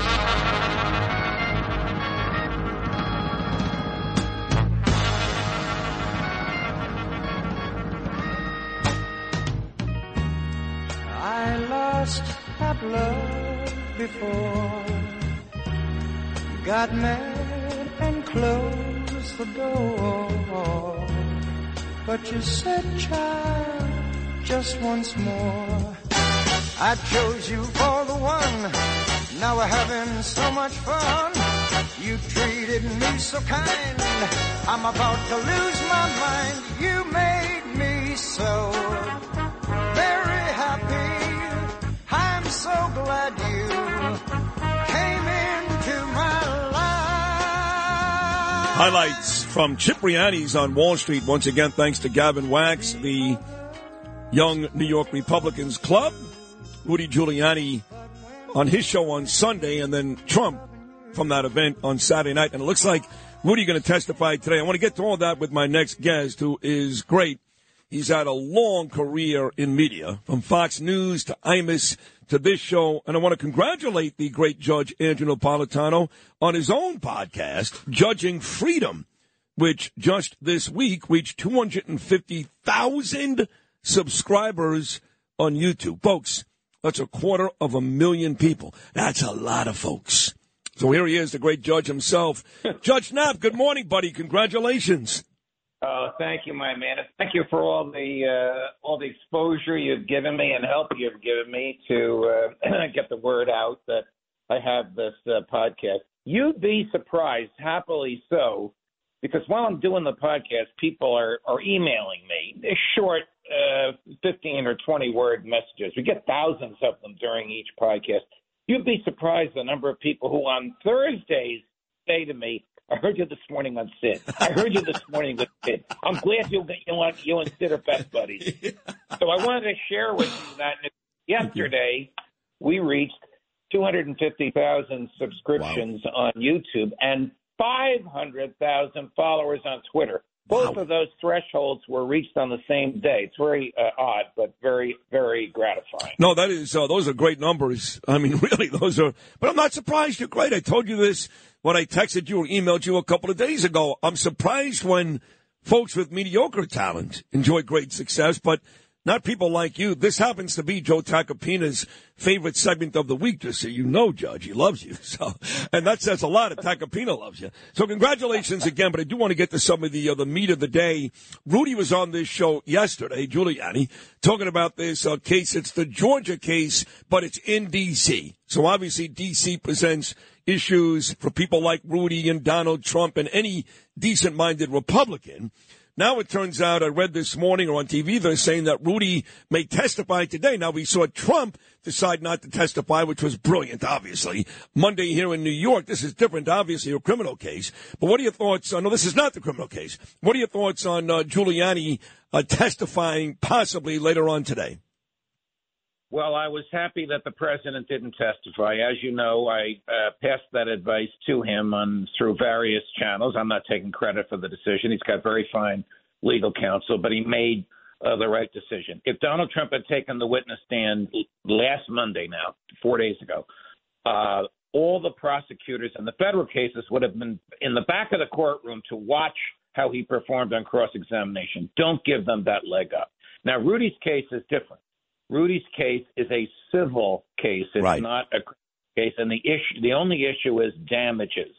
Was Rudy malicious, or did Rudy honestly believe what he said? Now, you and I know him.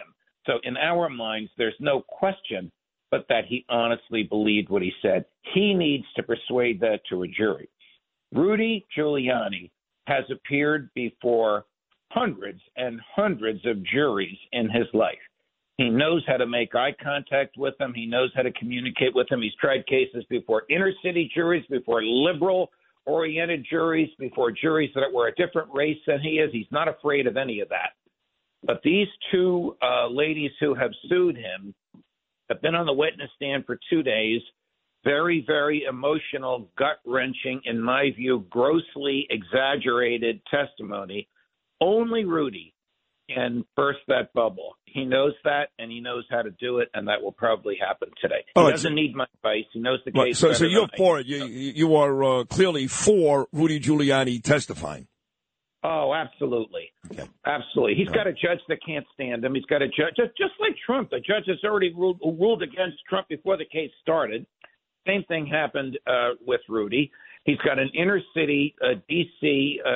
Jury, but he still has charm and grace and wonderful intellect, and he knows how to communicate. He has to take that stand today to undermine what those ladies said about him. Otherwise, he's going to walk out of that courtroom with some enormous verdict against him, which is going to force him to go to bankruptcy court. He doesn't need all that. He can win this case by getting on the stand and being himself and persuading the jury that what he said was not malicious, it was not reckless, it was not without disregard for the truth. It was what he honestly believed at the time. If he does that effectively, he walks out of that courtroom without a nickel being taken from his pocket. All right, there you have it, Judge Andrew Napolitano. So one of the big surprises for me on Saturday was the reception I got from Steve Bannon. I had no idea Bannon even knew who the hell I was, let alone him coming on the air with me the next day or 2 days later, Monday, telling me my show should be syndicated. It's the best show in the country. He never misses it. I was shocked to hear all that. But we know, of course, that Bannon skipped out on a depo or at least maybe it was a meeting in front of Congress, a hearing, and, they want to put this guy in jail. With the Bidens, it doesn't seem to matter. I mean, here's Hunter Biden, who was supposed to be at a depo yesterday, and he's like, no, I didn't do anything wrong. My father's fine. You want to have a big forum, an open meeting, I'm willing to do that, but I'm just not going to the depo. It's just unbelievable how obnoxious this Hunter Biden is. So the bigger question is, the GOP House members are talking today, Nancy Mace, Jim Comer, about holding Hunter in contempt. What's that going to look like? Well, after what happened to Steve Bannon and Peter Navarro, two decent, terrific guys, the House has to hold Hunter Biden in contempt. But I don't know why he did what he did. I know his lawyer, Abby Lowell. Abby is one of the best criminal defense lawyers in D.C. I'm sure Abby said to him, Hunter, this is a legitimate subpoena.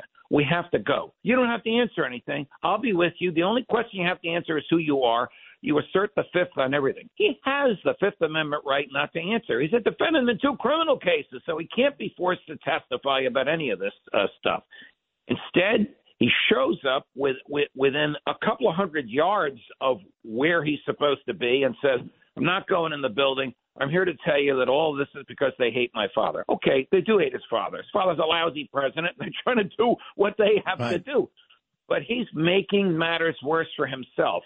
Now the tale of the tape will be, will federal prosecutors prosecute Hunter Biden for contempt of Congress as they did Peter Navarro and Steve Bannon? They should. I mean, of course not. Didn't Biden's brother do the same thing, Uncle Jimmy? Didn't he do the same thing? He also skated. Nothing happened to him.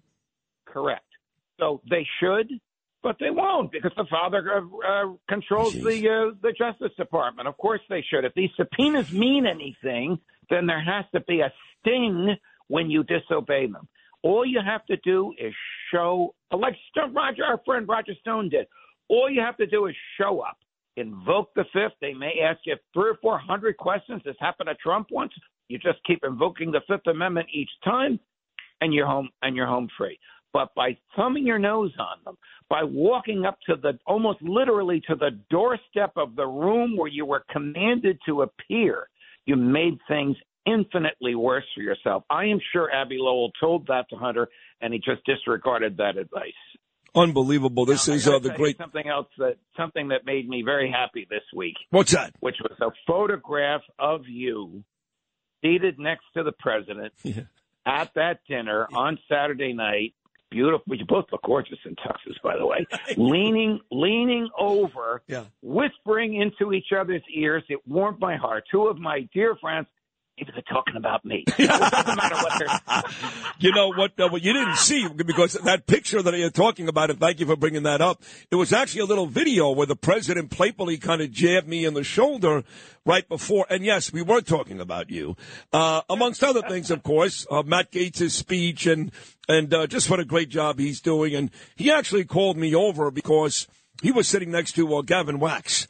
And he was getting perturbed because people were coming over, taking selfies, and he was having dinner. So I didn't bother the president. But as soon as Gavin Wax got up and walked up to the stage to introduce Trump, Trump actually called. I was sitting right behind him, back to back.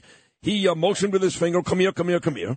Goes in my ear, he goes, you're a great guy. I really appreciate you. And that was basically the conversation that you see on that picture. And look, you talked about Monday, and I had Alina Habba on the show. He did not testify, but truth be told, this New York case is a joke. But the other stuff that's coming down the pike, and it looks like Donald Trump is going to win the primary easily, and be the Republican choice for president. The other stuff coming down the pike, when you combine that with his commitments as running for president, this could be a very, very difficult year for our friend. Yes. The stuff coming down the pike is very serious. The New York case is a joke. It'll soon be over with. He'll have a huge judgment against him. He'll appeal it. He'll probably win most of the appeal. But I'm disappointed when you tell me that he called you over to tell you he was a great man. I thought he was calling you over to saying, give me some advice on Israel. Give me some advice on Ukraine. Well, come on, sis, tell me what to do. You know what's good about thinking in the streets. No, but here's what's good about Trump. He doesn't need my advice. See, Biden, he would have to ask me that because he's lost. Donald Trump knows what he's doing. And well, if Biden was going to ask your advice, he'd have to read the question off an index card.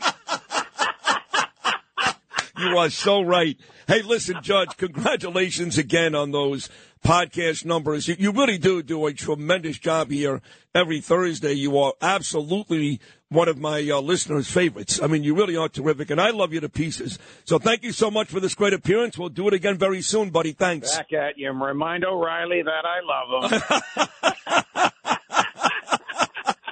I will. He's listening right now. There he is. Never disappoints. Always terrific, Judge Andrew Napolitano. Every Thursday here on Sid and Friends in the Morning. That wraps up a pretty good 2 hours, folks. Jennifer Harrison, Curtis Sliwa, Yal Eckstein, Judge Napolitano. 3 big names still to come. Big-time actor Michael Rappaport. He's at the kibbutz in Israel this morning, where we saw all that horror. Michael's going to call in. Former WFAN legend Joe Beningo, and, of course, the segment of the week. No segment gets better ratings on WABC than O'Reilly and Rosenberg. Bill O'Reilly coming up at 8:40. Hour 3 about to come your way. I love you so much, you see. You're even in my dreams. I can hear, baby, I can hear you calling me. I'm so in love with you. All I ever want to do is thank you, baby. Thank you, baby. And now, a man who got not one, but 2 shout-outs from Donald Trump on Saturday night at Cipriani Wall Street. He's Sid Rosenberg. You know that, Sid, right? There is a slight difference. If you want, we can talk about it, but let's not bore the audience. And this... I could be indictment-proof right now. I don't think they can do it, Sid. I don't think they can do it. Is Sid and Friends in the Morning. In Washington on Capitol Hill, Republicans in the House voting to begin a formal impeachment inquiry into President Biden. The next step follows the years-long scrutiny of the president and his family of high crimes and misdemeanors. Now, Democrats calling the move an extreme political stunt that has no credibility and no legitimacy. The same day that Hunter Biden showed up on Capitol Hill, not to testify, but to blast Republicans for what he said were attacks on him to embarrass and damage his father. What are they afraid of? I'm here. I'm ready. Hunter Biden arriving on Capitol Hill not to appear in a closed-door deposition as he was subpoenaed to do, but offering again to testify in a public hearing. There's no evidence to support the allegations that my father was financially involved in my business because it did not happen. As you know, Hunter Biden is a private citizen, and so I certainly would refer you to his representatives. Look, the president was certainly familiar with what his son was going to say, and I think what you saw was from the heart from his son. And you've heard me say this. You've heard the president say this. When it comes to the president and the first lady, they are proud of him. Of what? Continuing to rebuild his life. He's a They are proud of their son. Let's turn now to the White House, where President Biden and Secretary of State Antony Blinken met with several family members of Americans being held hostage by Hamas. The 2-hour meeting was the president's first face-to-face encounter with families of Americans being held hostage in Gaza. We could have no better friend in Washington or in the White House than President Biden himself and his administration. but little is known about the state of those still being held. Was the president able to share anything about their condition? We're going to keep the content of the conversation private. The White House says there are 8 Americans still unaccounted for, including Americans still being held hostage. It is believed 135 total hostages of varying nationalities remain in Gaza. The meeting came a day after the president, for the first time publicly since the Hamas attacks, questioned Israeli Prime Minister Benjamin Netanyahu, saying he has to change as Israel's coalition government is making it difficult to establish a Palestinian state. Mr. Biden also said Israel is losing global support for its indiscriminate bombing of Gaza. Attacks deemed indiscriminate are usually considered violations of international law.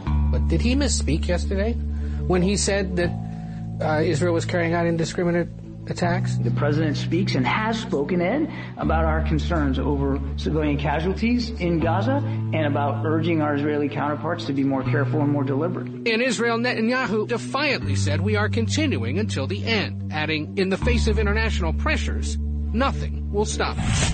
3rd down and 7. Play action from DeVito. End zone. Catch is made. Touchdown. Isaiah Hodgins. We let people run with whatever they want to run with.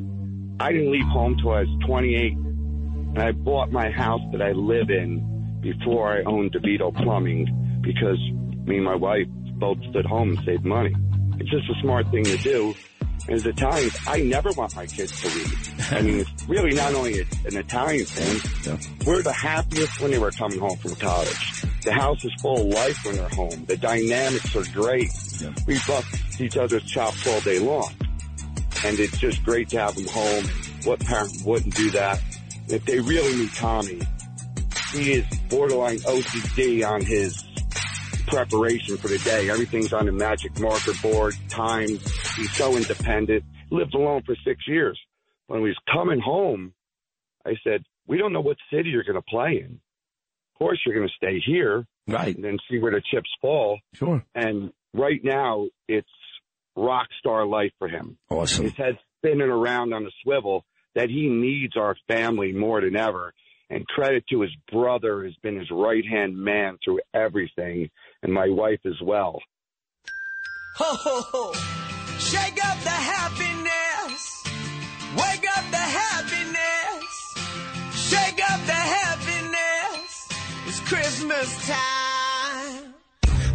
Those reports are not entirely accurate. Yesterday was not the first time Joe Biden was critical of Netanyahu. He's called for pauses and ceasefires. To me, that's all criticism. But that's okay. The last voice you heard, Tom DeVito, the father of the hero of Cedar Grove, New Jersey, and a winner of 3 straight games for the football Giants, Tommy DeVito. Tom DeVito was great on this show yesterday. We've got a very special guest joining us right now. I consider this guy one of the great actors I know. I mean, just a tremendous, tremendous actor. He's been a good friend of mine, too, very good friend over the years. And he has become one of the loudest and most inspiring pro-Israel Jewish voices in the country today, right there with people like Lizzie Savetsky and of course, my friend down in Florida, Siggy Flicker. And that is a great actor, Michael Rappaport, who yesterday was at one of the kibbutzes that, of course, was ravaged by these Hamas animals. He has now seen it firsthand. He is in Israel right now, calling in this morning.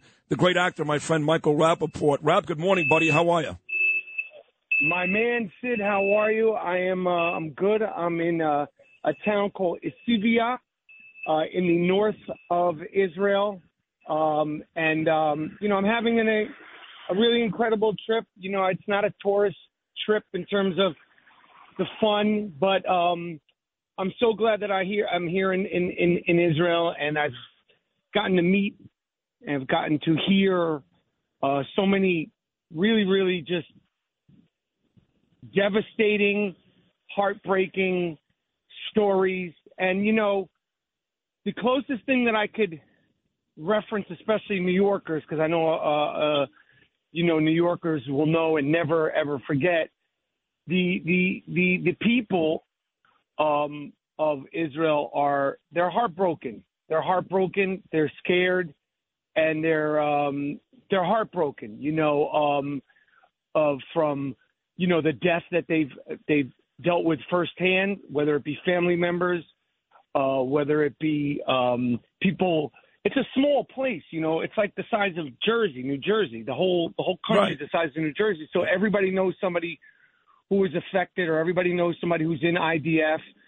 And I was at Kibbutz Be'eri, which was, people now know that name, of this small, sort of sleepy, very progressive, lefty town that was decimated, Sid. It was decimated. Mm-hmm. And, and I was in there, and, the things that I was seeing with my own eyes, it's 67 days later, so it's not like I'm seeing, obviously, bodies and blood, but to go into people's houses that were burned to the ground, to see and hear, this one story of a family that the mother was kidnapped, cousins were kidnapped. They all got out on the 50-day release.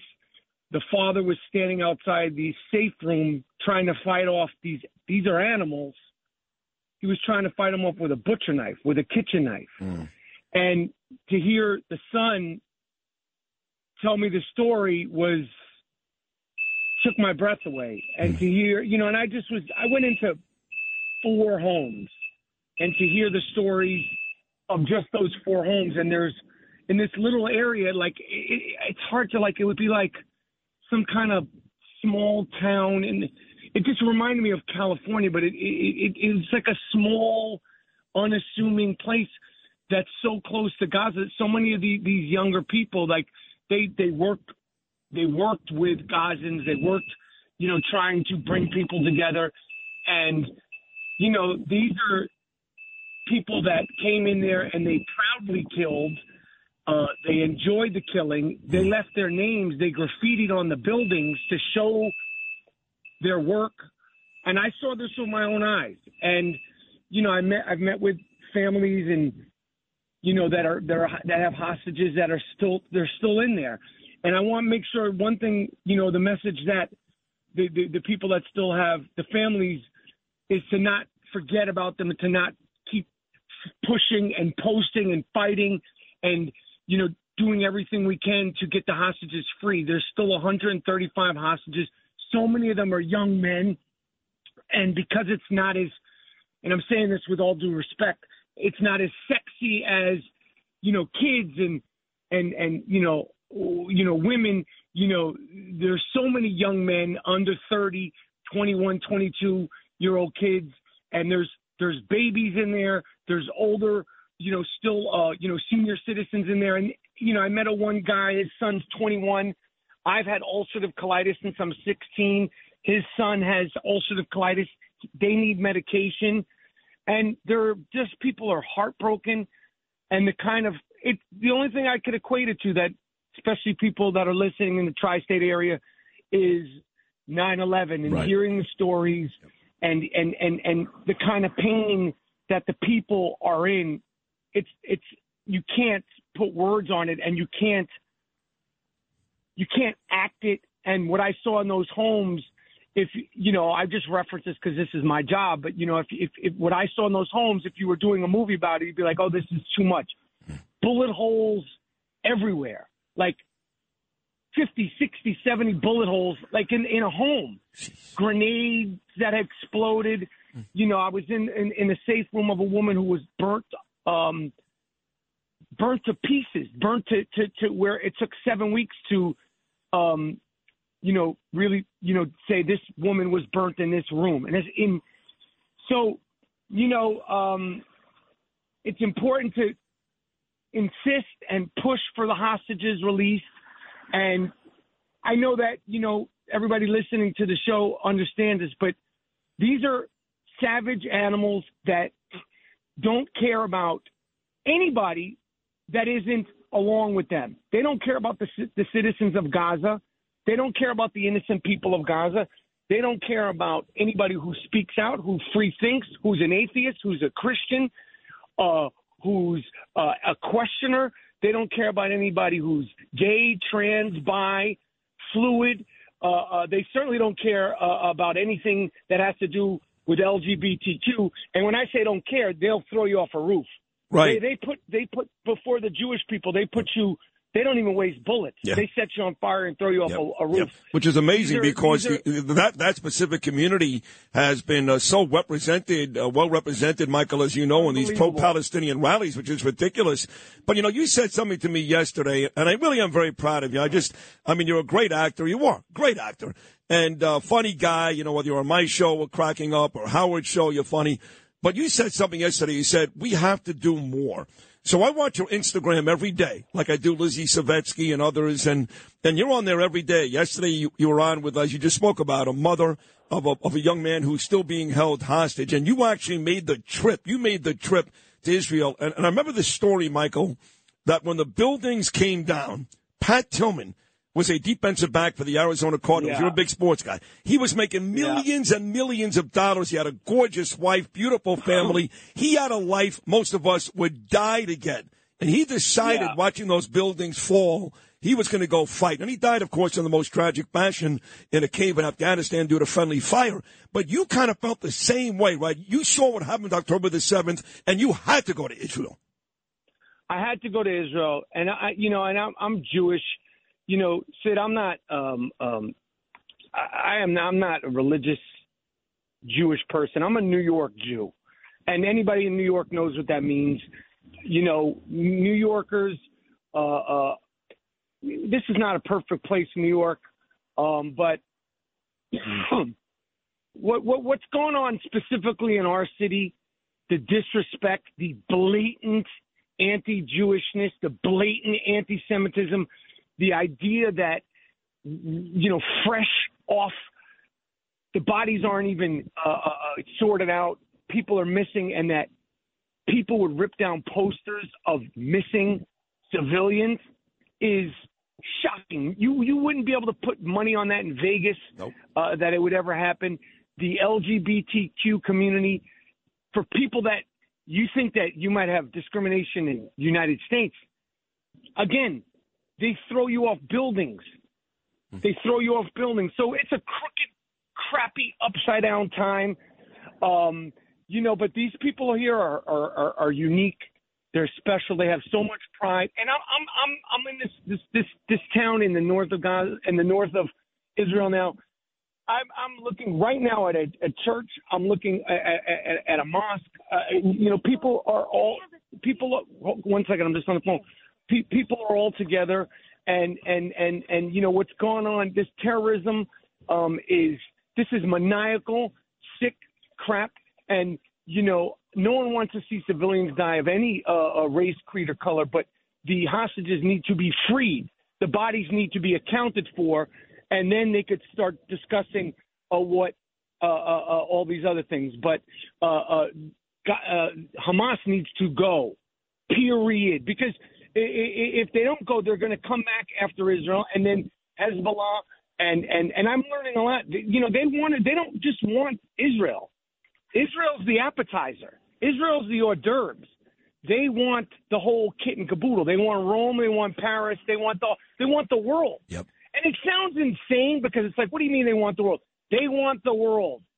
They don't want anything but radical Islamic fundamentalists. These are not representative of Islam. This is not representative of anything but radical terroristic sickos. Period. And that's all I could say, and I'm glad to be talking to you. I always love coming on the show. Thank you. And, I could just encourage people to just remember that there's still 135 hostages in there, and their families have not given up a hope, and their families will not give up hope. And especially, you guys listening in the Tri-State area, the salt of the earth, the best people in the world, because this is where I'm from, to keep pushing and fighting and putting that message out on social media, because, all the stuff that we get upset about and that we argue about and that I get upset about and we get irate about, the protests and all that stuff, we need to focus and remember that there's 135 innocent people, and there's a 4-year-old baby, a 10-month-old baby, and their mother in there. There's people in there. regular Joe Schmo people, and they need to be freed or accounted for, and then you could discuss anything else. Rap, listen, you're a great actor, like I said, but this is not a movie, and you're seeing it firsthand, the horror, the tragedy. And I'll be watching your Instagram until you get back on Thursday. We are planning a trip to Jerusalem next month. Maybe you'll come back with us. But at the very least, what you're doing is really terrific. So I speak on behalf of all the Jewish people and Christian people here in New York. And thank you. People. Yes, it's just thank people, you. People. That's right. This is beyond Jewish and Israel. That's right. The IDF is now not just fighting for Israel. They're fighting for the rest of the world. Agreed. Remember that. Yep. They are fighting for the rest of the world. They are not just fighting. Obviously, they represent Israel, and Israel's first and foremost because they were the one attacked. But they are fighting to end these people that want to take over and kill anything in their path. And they do it with pride and joy, which is sick. Yep. They do it with the way we play pickleball, the way we watch sports, the way we enjoy chips on Sunday watching our fantasy football team and Tommy DeVito. They get off on the destruction of Jewish people, atheist people, Christian people, and anything that's not them. They love it. Right. That's right. Hey, listen, stay safe. Life doesn't start until death. That's true. For them, life starts at death. Yep, I know. They're promised an awful lot there, 72 virgins and the rest of that nonsense. Yes, listen, stay safe. This was a great call. Man, that's the biggest con in the world. Yeah. You're going to get 72 virgins, and you think you really talk about a hustle. That's a hustle. That is a hustle. Hey, stay safe. This was a great call. This meant a lot to my listeners in New York City. So stay safe. We'll talk again. We'll see you when you get back, Michael Rappaport. Thank you so much.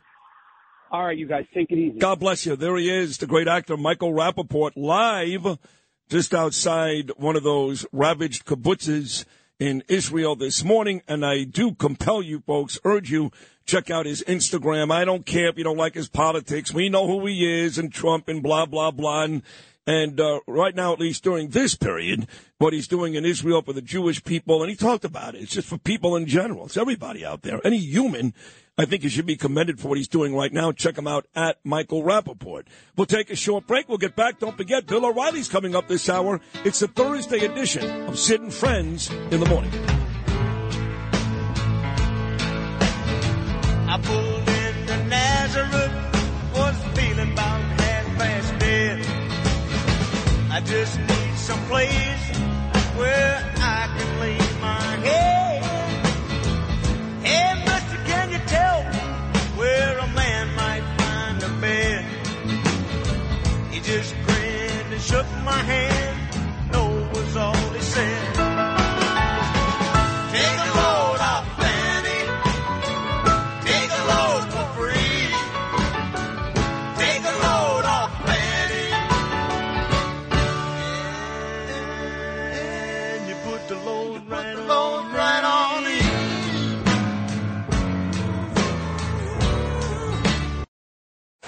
77 WABC. This is Sid and Friends in the Morning. I get by with a little help from my friends. Oh, come on now. He was the best. He still is the best. He'll always be the best, folks, whether it's 9 p.m. weeknights on WABC. The No Spin News, that website, best website in the world, BillO'Reilly.com. Interviews, TV shows, columns, all of it. Killing series, still killing it. Killing the Witches, of course, the last of those successes. Here he is. There's not a segment on this radio station all week that gets bigger ratings than this. O'Reilly and Rosenberg, the great Bill O'Reilly. Bill, good Thursday morning, buddy. How are you? I'm decking the halls, you know. That's coming up fast. Yeah, it is. It's coming up fast. Hanukkah is over tonight, right? Or is it over last night? Oh, it's tomorrow night. Tomorrow night. Yes. Okay. Yes. And what do you guys do? Just wander around after that? Yeah, pretty much. Yeah. We hope that some of you guys invite us to your Christmas parties because we want to keep the party going all month. That's right. You know? and I hope that happens for you, Sid. Well, thank you. We got every year. I have to say this, not to embarrass you, but I have to thank you because every year you send this beautiful holiday gift basket to the house. And we love it. We eat all of it. Me, Danielle, Ava, and Gabe. And it's really lovely. But this year, they in the basket, they had something like popcorn with chocolate in it. A Moose Munch, I think it's called. You've been through 3 bags of it already. We love that stuff. Yeah, Harry and David out of Oregon. Interesting story. They hosed me about 3 years ago on orders. They screwed up. And, I have people that do this for me, and then it came back, and the baskets didn't get what they did. So I call the guy who runs the company. He's an entrepreneur, and I said, look, just make it right. And he did. And he apologized, and it was good customer service. So since then, I've been using them. But look, I want to spread the cheer. That's my goal, O'Reilly. If you see me on Long Island, I'm spreading cheer wherever I go for the Christmas season. You are. You're a very, very holiday, festive Christmas like cheer. Hunter Biden. Yeah, just Wherever like Hunter goes, Biden. Same thing, right? Yeah, he spreads cheer wherever he goes. Well, I got to tell you, I don't really watch him a lot. I don't. And, of course, I'm much more familiar with the Republicans, obviously. But watching him yesterday, bold-faced lying and arrogant and stubborn and obstinate, and my father, I mean, it was tough to watch, Bill. Listen, this is symptomatic of our society, and I hope everybody will take the time to watch that sound clip. Instead of being contrite that he brought all this horror onto his family, which he did, I don't care. Look, if you're a drug addict or an alcoholic and you go and you try to kick it and you're successful, and I give you credit for that, okay? And that should be respected. But the fact that you brought before the rehab all of this bad stuff to your family, your children, your friends, okay, that's nothing to be proud of. And this guy struts around like, hey, who are you to question me and for getting tens of millions of dollars? Keep that figure in mind. Tens of millions of dollars flowed into Hunter and Jim Biden for nothing. It's not like they sent gift baskets with it. They didn't do anything for it. That's the key point. So you've got the son and brother of a sitting vice president accumulating tens of millions of dollars for nothing. And then there's not one single Democrat in the House of Representatives, not one, who wants to investigate that? No, because this is what I've noticed. Again, I did sports most of my career. I don't even belong on the phone with you, to be honest. That's how humble I am. What I've noticed doing this the last 6 or 7 years is one thing about Democrats. They're corrupt. They're no good. And I'm saying that, yes, as a generality. But they stick together. The Republicans, they'd be killing this guy. But you know what? Democrats, good, bad, or indifferent, they stick together. I'm not so sure the Republicans would kill the guy. I'm not so sure. But you're correct that there's a monolithic liberal Democrat mindset. Okay? And if you go out of that mindset, you're shunned. Where if you're a Republican, conservative, traditional, and you don't like George Santos, all right, you're not shunned. I mean, there's a much broader acceptance of opinion. But let's get back to. And by the way, just to further that, I was at a dinner on Saturday night with the president, President Trump, and the guy that really made a great speech, Bill, was Matt Gaetz. And, you remember not that long ago, Matt Gaetz, amongst the 8 of them, was really the one most responsible for ousting Kevin McCarthy. And he pissed off a bunch of Republicans. But you wouldn't know it 2 days later, right? I mean, they didn't get all that tough with him, did they? Well, Gaetz a big Trump guy. Trump was there, and that's what the crowd was. But what the larger point that everybody listening to WABC right now should understand is this. Corruption, no matter where it comes from, cannot be accepted. And if it's undefined as far as President Biden, which is true, I mean, Grassley, the powerful senator from Iowa, came out and said, I have not seen him, I have not seen the hard evidence that Joe Biden got money, which is true. But that's why you have an impeachment inquiry, to find out if he got money. But there's not one Democrat in the Senate or the House that wants to find out. You can't run a country, a business, or a family like that. That would be like saying to you, a father, and me, a father, your kid's acting a little strangely. He just walked in the house with $100,000. Wouldn't you want to know where he got it? $5. Okay. I want to know. Yes. Yeah. Yeah. I mean, would you have an inquiry in the living room? Yeah. Hey, Yes. okay, what did you do to get this money? No. They don't want it. And that shows that this country, all right, is on the skids. You've got to at least seek the truth, no matter where it is.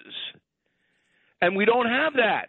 And the media, which drives me the most crazy, all right, doesn't want to know either. No. Whereas with Trump and Nixon and and Reagan, any inkling of misbehavior, they swarmed on it.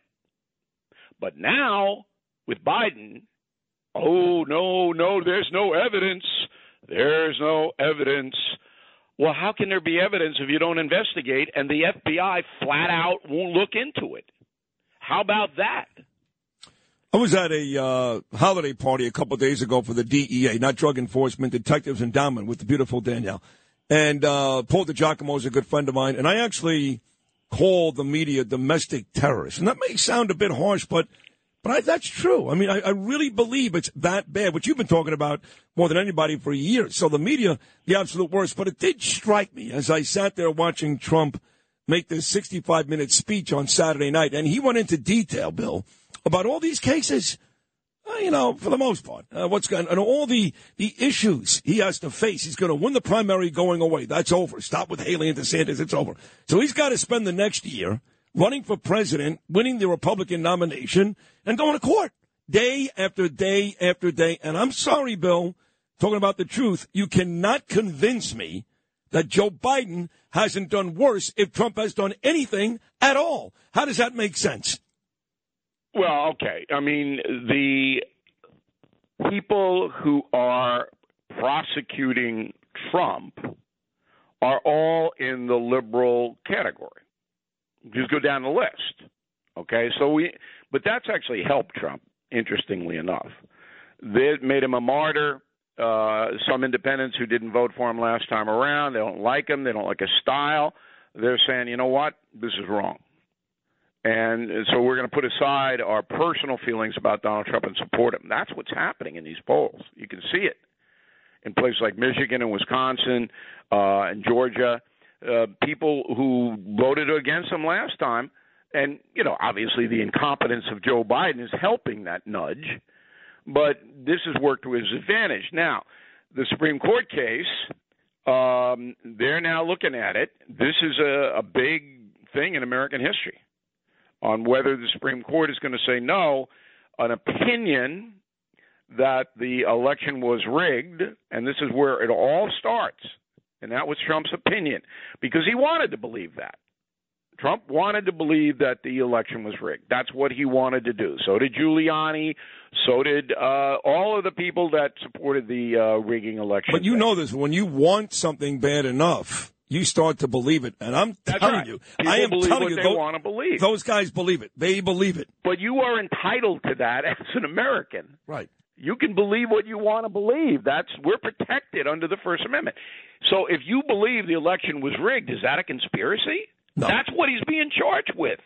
That's what Trump is being is in a fallacious opinion because I don't believe the election en masse was rigged. I think it was rigged in certain places, but I don't think it was enough. And I could be wrong on that, but nobody has come with information to change my opinion. But anyway. But wait a second. But you may be right that it wasn't rigged enough, that maybe millions and millions of votes weren't rigged. But if you're telling me that you believe there was one instance of 10 votes in Michigan popping up, then it's rigged. It's rigged. Well, you can't throw out the entire vote because 1 or 2 or 10 counties were corrupt. Well, you can because then you can make the determination that if you believe 1 or 2 or 5 counties were rigged, then maybe the whole thing was. In other words, if you're saying there was but nothing, you can't do that, Sid, unless there's evidence introduced into a formal court of the corruption. No, I agree with that. What I'm saying, and that never happened. But your opinion, if you believe 1 or 2 or 5 instances there was something rigged, then you can further that. You can do that. Because if you get evidence, but nobody came forth with the evidence. And I told Trump early on in 2020, appoint a special prosecutor to look into the election. Right. You still control the Justice Department, Bill Barr. Just appoint a special prosecutor. Yeah. No, it didn't happen. No. But anyway, the point is that an opinion is not a conspiracy. And that's what the Supreme Court's going to have to decide. All right? If Trump thought the election was rigged, okay, is that a crime? No. No. So that's where it stands now. With Biden, it's totally different. All right, so the Biden people are saying, hey, the money that came to the vice president at the time and then after when he left office were repayment of loans. So he loaned Jim and Hunter all his money, Joe Biden did, and then they just paid it back.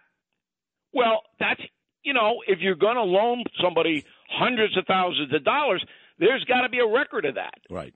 A wire transfer, a check, something. And you would think that Joe Biden, the Biden administration, would just produce it. Here's the loan. No. Come on. It's so absurd, the whole thing. And then as Biden, every day, Corinne Jean-Pierre goes, he didn't have anything to do with his son's business. No, he never talked about it with his son. Well, he may have talked about it, but he didn't take any money. Every day it changes. I know. Yeah. Remember, right, in the beginning he knew nothing about it, then he knew something about it. Now he knew all about it, but he had nothing to do with it, and he's still very, very proud of his son. Oh, they're all proud. Listen, they couldn't be prouder of Hunter. And when you saw him out there, weren't you proud of him? Wasn't everybody proud of Hunter Biden yesterday? There's really somebody that we should be emulating, Hunter Biden. No question. That's a real hero. But I want to stick with Biden for a second when it comes to Israel. Now, look, I've been particularly tough on the guy. I have been, I admit it. But again, when you're in bed with Iran, not one but 2 administrations, to me, you're complicit in these attacks. I'm sorry, I don't care what he says. I love Israel.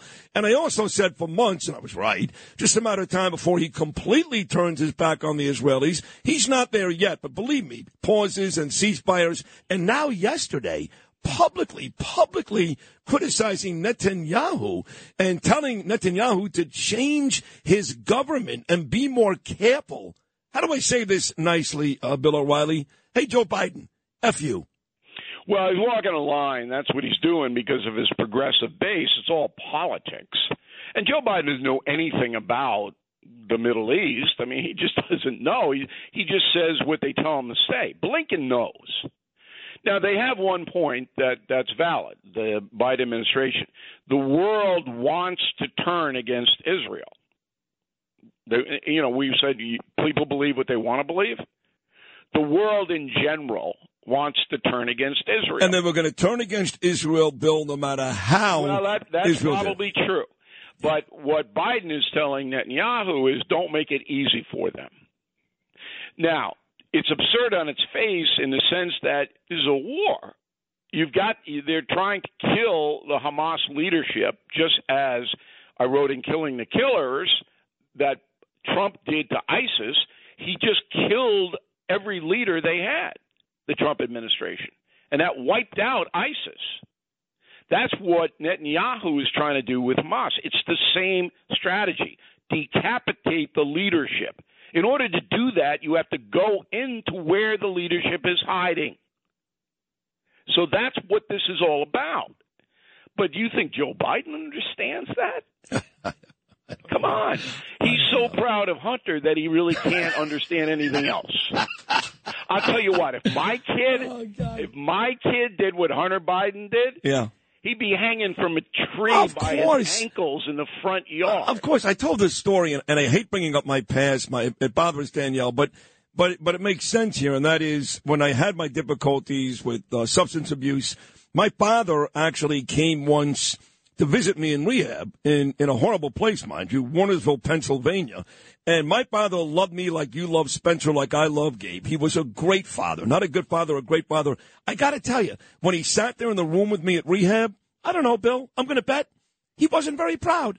No, but he wanted you to succeed so he could be proud. True.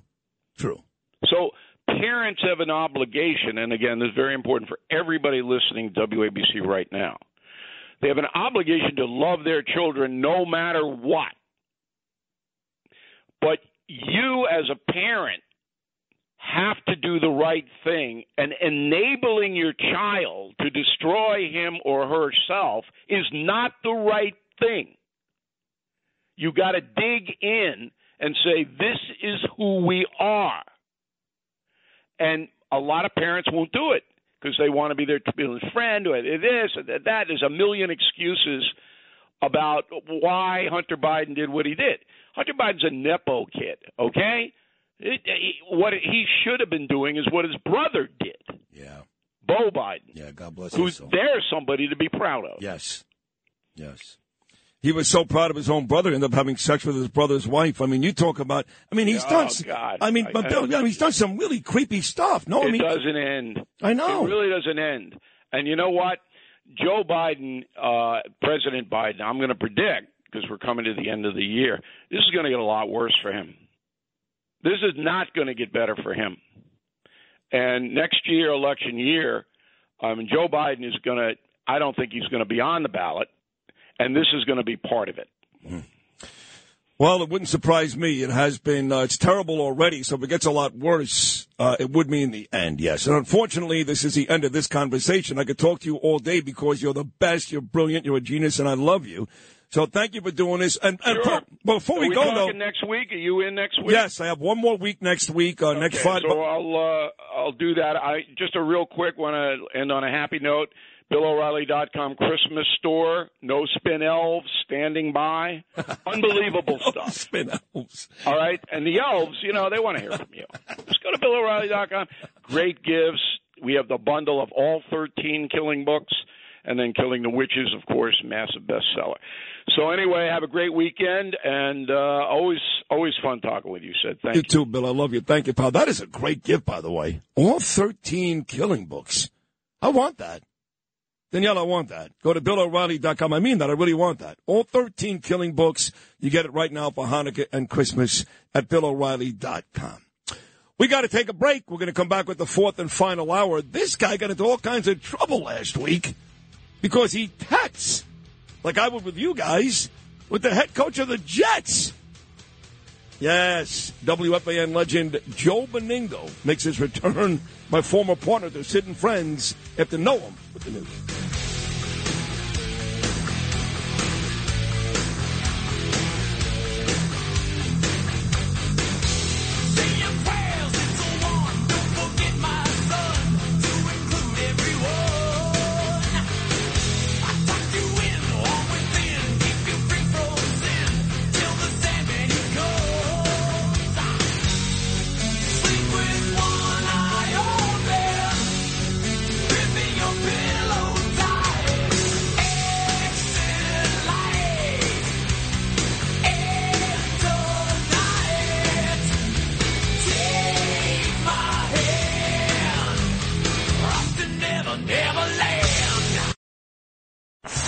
And now, a man who got not one, but two shout-outs from Donald Trump on Saturday night at Cipriani Wall Street. He's Sid Rosenberg. You know that, Sid, right? There is a slight difference. If you want, we can talk about it, but let's not bore the audience. And this... I could be indictment-proof right now. I don't think they can do it, Sid. I don't think they can do it. Is Sid and Friends in the Morning.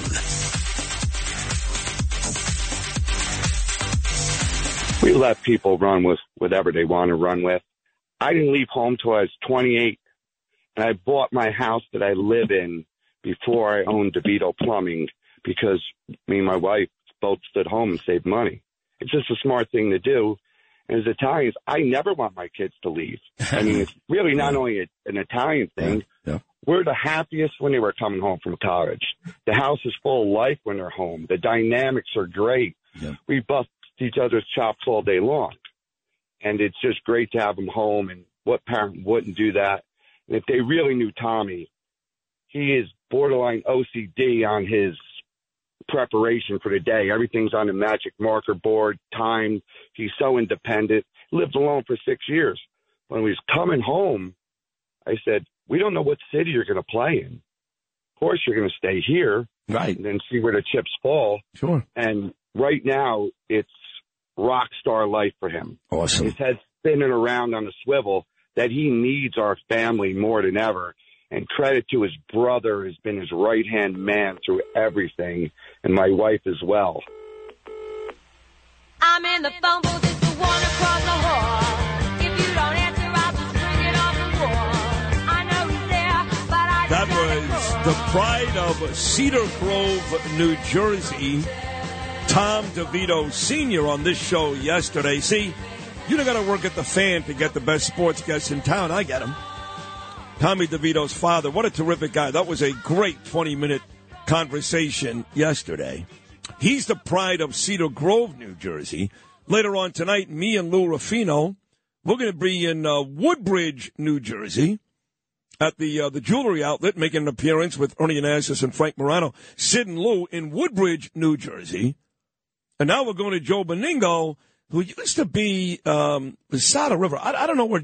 What is the exact town, Joe B., you live in right now in New Jersey? You know what? You're really dropping the ball. I live in Mahwah, New Jersey. I love things it. here, Sid, before we get anywhere. Number one, Blondie to set me up. So you got a whole New Jersey, whole Jersey thing there. Blondie from Union City. Then you got Tommy DeVito's father, right? You got that going. Now you got me on. And of course, Don, who is up here at Bedminster when he's not at Mar-a-Lago. and let me throw this in too. Okay, I hear now. I don't know. There's a lot of different names being bandied around for Don's VP. Yeah.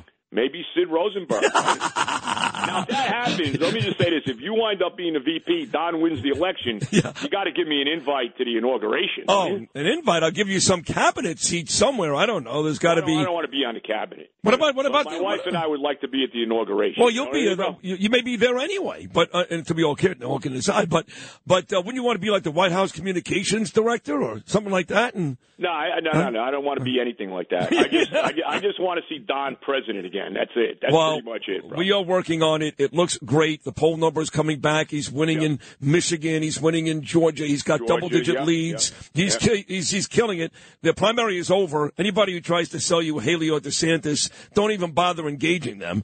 And right now he's killing Biden. And Biden had a very, very brutal day yesterday with his son Hunter there on Capitol Hill. So it all looks pretty good, Joe Beningo. But talking about stardom, hanging out with the president, blah, blah, blah.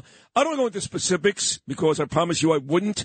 But the last couple of weeks, I mean, I listen, you've admitted you're friends with the Jet coach, you golf together, blah, blah, blah. But the last couple of weeks, I mean, there have been people that have defended you like me. I don't care if you're friends with the guy. There are others who I think surprised you who did not defend you. It's been a crazy couple of weeks, yes? Well, yeah, I will say this, though. I mean, with all the craziness, what happens – they go out there and play their best game of the year last weekend. I mean, Zach Wilson looks like Patrick Mahomes for a day. So, so with all that, maybe all this insanity that's swirling, Sid, maybe the calm is changing a little bit. Who knows? Be careful. You said that, one win does not make a season. In fact, no, of course not. But I mean, with all the tumultuous nonsense that was going on for that week, I mean, they did play a pretty good game last night. Oh, they played a great game. But the day after Zach Wilson plays a great game, and how funny is it that talking about being maligned, the Giant quarterback and the Jet quarterback both win the respective offensive players of the week this week in their conferences. But literally, Joe, the day after Zach has this great game, I read that the Jets have already promised Zach they're going to trade him at the end of the season. Can you confirm or deny that? No, I have no idea whether that's going to happen or not. My deal is this, Sid. Right now, they got 4 games left to play. I don't buy that Rodgers is coming back. I mean, there's been a rumor that he's going to play against Washington. I don't buy that. So we're going to see Zach the last 4 games of the year. Let's see. Let me see what he does. I wouldn't be making any determinations until the year's over. That's me. How do you feel about this Aaron Rodgers being medically cleared? I mean, look, you guys are not going to make the playoffs. And if by some miracle you do, you're not going to win more than 1 game. You know, I remember like Chad Pennington with Miami against the Baltimore Ravens. I mean, let's be. I mean, look, they're going to have to run the table to do that. That's probably not happening. Right. If Rodgers could, I will say this, Sid. If Rodgers can play, I want to see him. Really? Yeah. But what if he gets hurt again? He's out all of next year. You know what? I can't worry about that. If I can't worry about that anymore. You know what? If he could play and he wants to play and he's medically I disagree. cleared to play, let him play. No, wait till next year. It's stupid. I mean, you're right. I mean, you play these games, you get paid to play, not to sit down. If you're healthy, you should play. But the whole team, from your friend, the head coach, to the GM, to maybe the fan base, it's all on the line next year. You need Rodgers healthy week 1, and you can't do anything to impede that at the end of what's going to be a losing season. Anything. Yeah, I don't know if I agree with that. Okay. Because I think if if he's going to get hurt, he's going to get hurt again, whether it's this year or next year. But Joe, what's the upside? And the one thing it would do, it would force them to draft a quarterback this year. Because I think that's something they need to do anyway. Because even with Rodgers next year, right. for the first time in how many first round quarterback drafts would this quarterback who they would draft this year actually be sitting for a year? How about that? You know, I agree with you there. That's actually very smart. That's why Joe Beningo's a legend. I agree with you there. The Jets do need to look at the quarterback position. Now, again, I brought you in with a quote from Tom DeVito Sr. on this show yesterday. And just a month ago, looks like Daniel Jones. He may be done with the Giants. Tyrod Taylor's too old. He gets hurt. DeVito can't play. The Giants need to look for a quarterback. But now, after the last 4 weeks, 3 straight wins, and a really good game against the Packers on Monday night, now I'm going to these Giant websites. They think Tommy DeVito may be the future for the Giants. What do you think? I got to see more. He hasn't exactly beaten the powerhouses of the league. You know, they got 2 games left with Philadelphia before the year's over. They got a tough game coming up with the Saints, who are in a life and death battle in their crummy division. With Atlanta and Tampa for that division championship. Right, NFC South, yep. Yeah, so I got to see more. I got to see more. Look, it's been a great story. DeVito's played great. I tell you, I give a lot of credit. To me, a lot of credit goes to Brian Daboll, who I think does a fabulous job with quarterbacks. I really do. And I think that's a big part of it. I think Tommy DeVito's in the right situation with the right coach to get the most out of him. I really do. Now, what about Barkley? Have you seen enough from Saquon to give him big money at the end of the year? I don't know. I don't know what they're going to do with Barkley, bro. I mean, they could franchise him again. We all know how to, and I think it's ridiculous, but we all know how the running back position has been devalued in the NFL. I'm kind of 50-50 that Barkley's coming back. That's how I feel about that. Let me talk to you about the NFC on top, though, because you got 3 teams kind of vying between the Eagles, Dallas, and the Niners. Now, the Eagles have gone south. Even games they've won the last couple of weeks, they haven't looked good. Dallas is playing the best football maybe in Dak Prescott's career. And the Niners, to me, look like the best team in football. I think Purdy beating the Eagles a couple of weeks ago says, hey, I can beat that team. What do you see when you look at the very top of the NFC? Well, I think they're the 3 best teams in football. Okay, I think the AFC overall is a better conference. I think it's, there's more, good teams in the AFC. But I think the 3 best teams in the league are, and you hit it on it. I think clearly San Francisco is the best team. I mean, when they're 100% healthy, they've killed everybody. They went to Philly, they blew them out. They blew the Cowboys out early in the year. That game was in San Francisco. They went to Jacksonville and blew the Jaguars out. They blew the Seahawks out in Seattle. So I think clearly they're the best team in football. I think Dallas is number 2. I think the Eagles are probably the next team. I think they kind of – remember one thing, the 2 games the Eagles lost, they lost to to San Francisco and Dallas. Right. So they lost to the 2 teams I think are better than them. I think Philly's that 3rd team, and then probably the Ravens. And even though they've kind of, hit a little bit of a skid here, the Chiefs, I wouldn't discount so you like Kansas City more than Miami? Oh, yeah, Miami's a fraud. No defense. Right, no defense. Miami's a fraud. You saw it the other night. They beat nobody with a winning record. True. You saw it against Tennessee. They blew that 2-touchdown lead in the last but what 3 minutes. what about Buffalo? Buffalo's playing good football. They got a big win last week.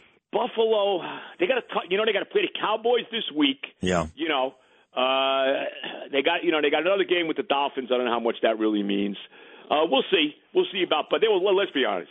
Buffalo was very lucky to win that game. If this idiot Sedarius Toney doesn't line up all I know, they but would have lost. I know that, but good to great football teams get lucky every now and then too, and they just got to win. You got to win. So let me ask you. Buffalo, by the way, I can't stand. No, I know me either. One more on football though. How good is Brock Purdy?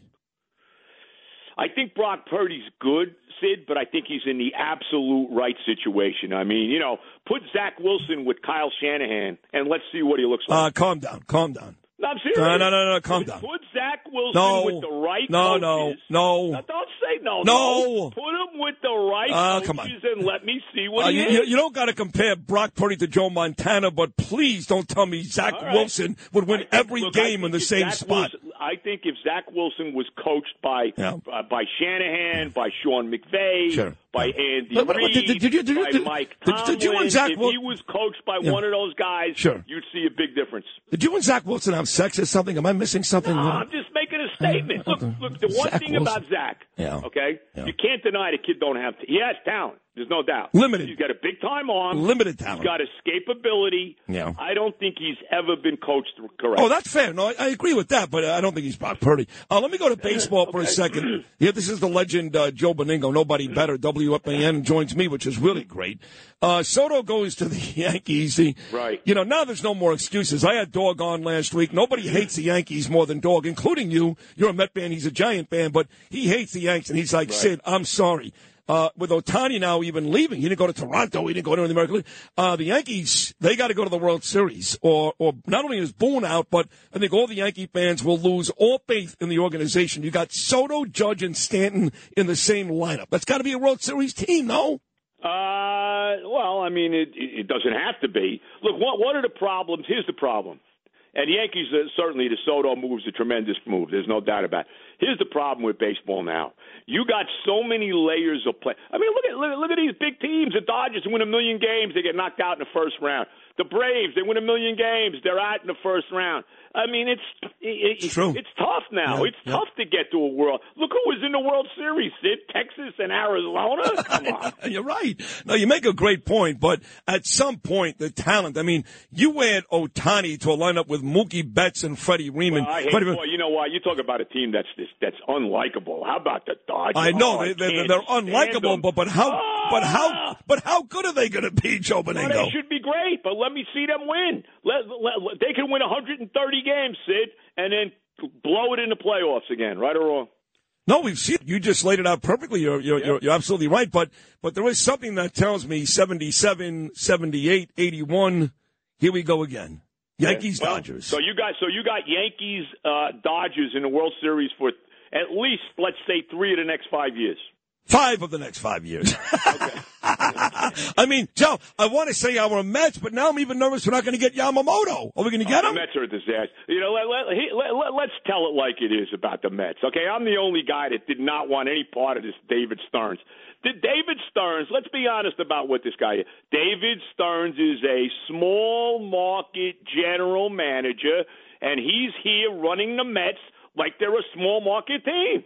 That's exactly what the deal is. But how could that happen? How could Steve Cohen, worth billions and billions and billions of dollars? Steve Cohen spent all this money last year on Verlander and Scherzer and all these guys, and it didn't work out, and he couldn't wait to get out from under it and cut his losses as best he could. And here's the other thing with Cohen. He's more worried about putting Ferris wheels, okay, next to Citi Field, right? Casinos. Putting casinos next to Citi Field than he is about his team winning a World Series. You're right.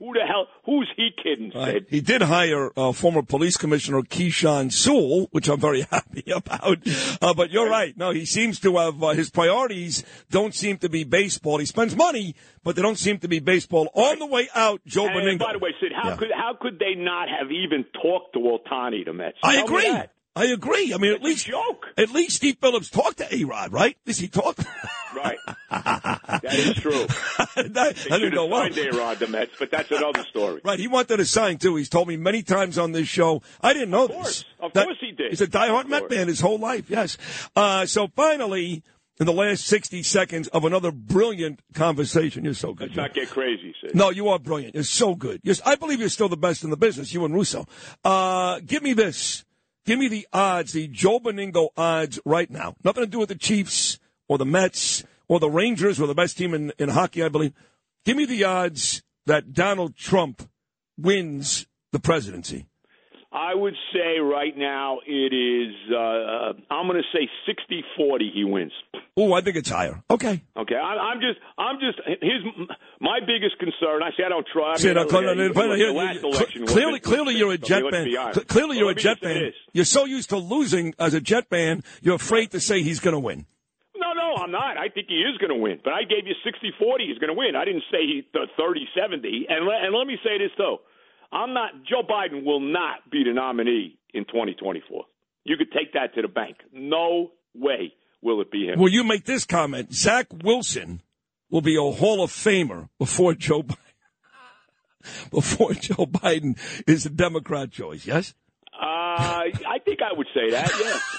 I don't see any way Biden's running again. I really don't, bro. I don't see that. I don't know if it's going to be Gavin Newsom. I don't know if it's going to be Michelle Obama. I don't know who. Yeah. But I don't see any way that it's going to be Joe Biden again. I really don't. Well, I got to tell you, everybody that comes on this show, the most brilliant minds, from Donald Trump to Bill O'Reilly, you name it, totally agree with you. Totally. In fact, we're going to talk to a guy named John Cox out in California momentarily who wants to talk about that Newsom-DeSantis debate and what a disaster Gavin Newsom really is. But I love you, Joe. I love when you come on this show. It's really special. Another great appearance. Thank you so much, buddy. Thank you.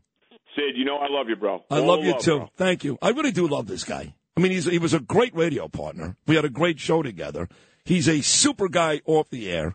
And he's still great. He's still great. Nobody has the knowledge and enthusiasm of Joe. Passion. Yeah, nobody. No, it's I mean, crazy. I really believe him and Dog are in a completely different place. No disrespect to the Evans and the Brandons and the Sal's, whoever, the Michael.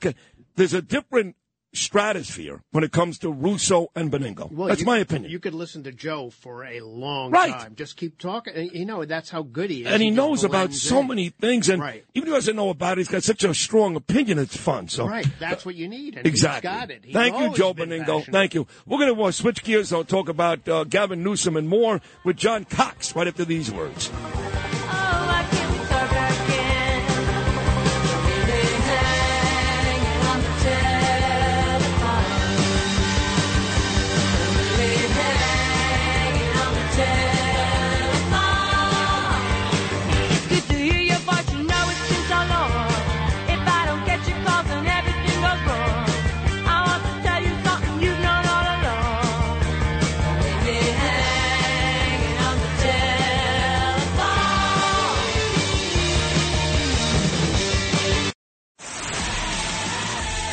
Sid and Friends in the morning. 77 WABC.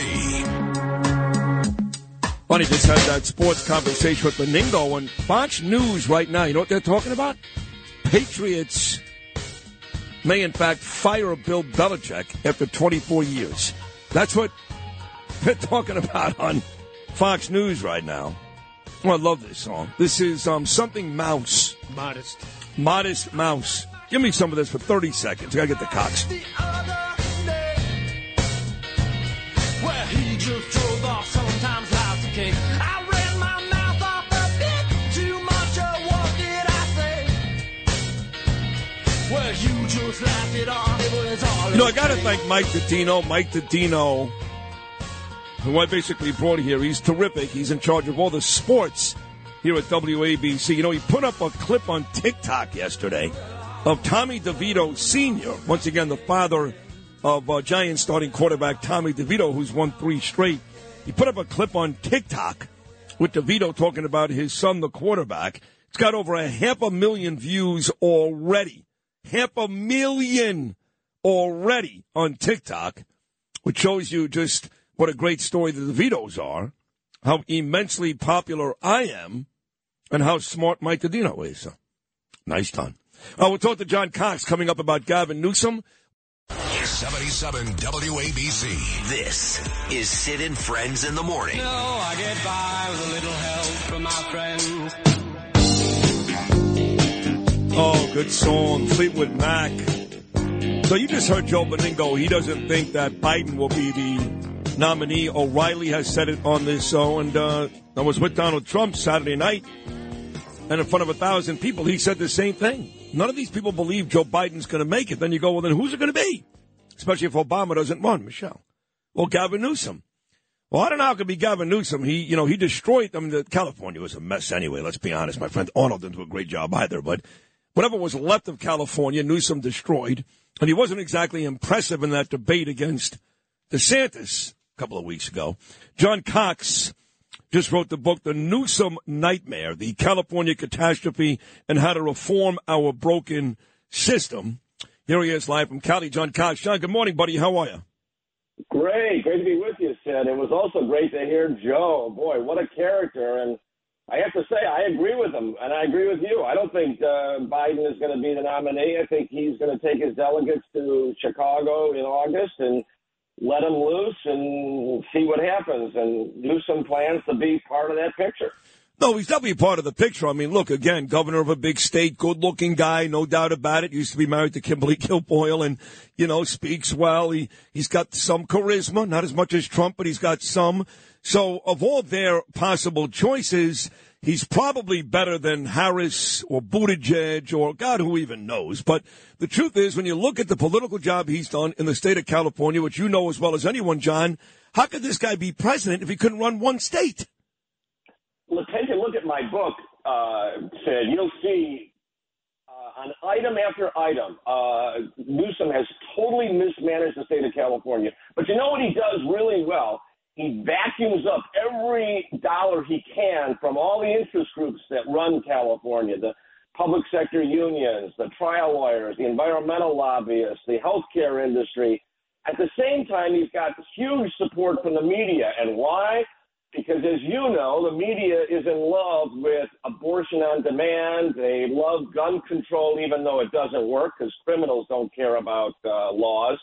And they are all about climate change. Even though China and India are polluting the world, we end up paying huge amounts for gasoline and electricity. So, Newsom gets the control of the media there, and that's how he's consolidated control. And that's why California is screwed up. The education system is a joke. Shortages of housing, energy, water, crime out of control. Wildfires threaten everybody. There's no response from government for that. The roads are horrendous. Homelessness has risen under Newsom. It's a disaster. And I got to tell you, the book makes it clear, Sid, that if Newsom were to be elected president, he would take California's problems national and make it worse. So, what we should talk about is a solution to this whole mess, and that's what the book is about as well. The Newsom Nightmare, the California Catastrophe, and how to reform our broken system. I mean, I live in New York, and we've got the same problems you've got, obviously. Los Angeles and New York are almost mirror images at this point, and no surprise, run by Democrats. Democrat mayors, Democrat governors, just a complete mess. But I got to tell you, and I'll be back in Los Angeles next month because I do some acting, and shot a couple of movies out there. And we're shooting one, like I said, in L.A. next month. The last time I was there, it was worse than New York. I mean, the homeless, you guys got tents all over the place. I saw people shooting up in the streets.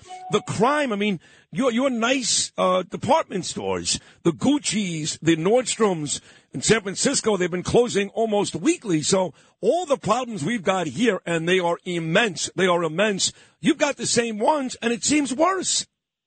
And so what do you do about it, Sid? That's the question. And of course, that's what the book lays out. New York is just like California. Why the special interests and the media control the voters. The voters have checked out because they don't feel like they have a say. What the book lays out is a new structure for our politics called Hear the People. And you can find out about it at hearthepeople.org. It's one word altogether. hearthepeople.org. What this does, Sid, is it gets the voters back and it gets big media and special interests out of our politics. And how does it do that? It subdivides congressional districts into 100 little sub-districts of 7,500 people each. If elections are that tiny, where it's only a district of 7,500 people, guess what? Good sense can win. It won't be the big money. It won't be big media. It's individual voters who will have a say. They'll get to elect their representative.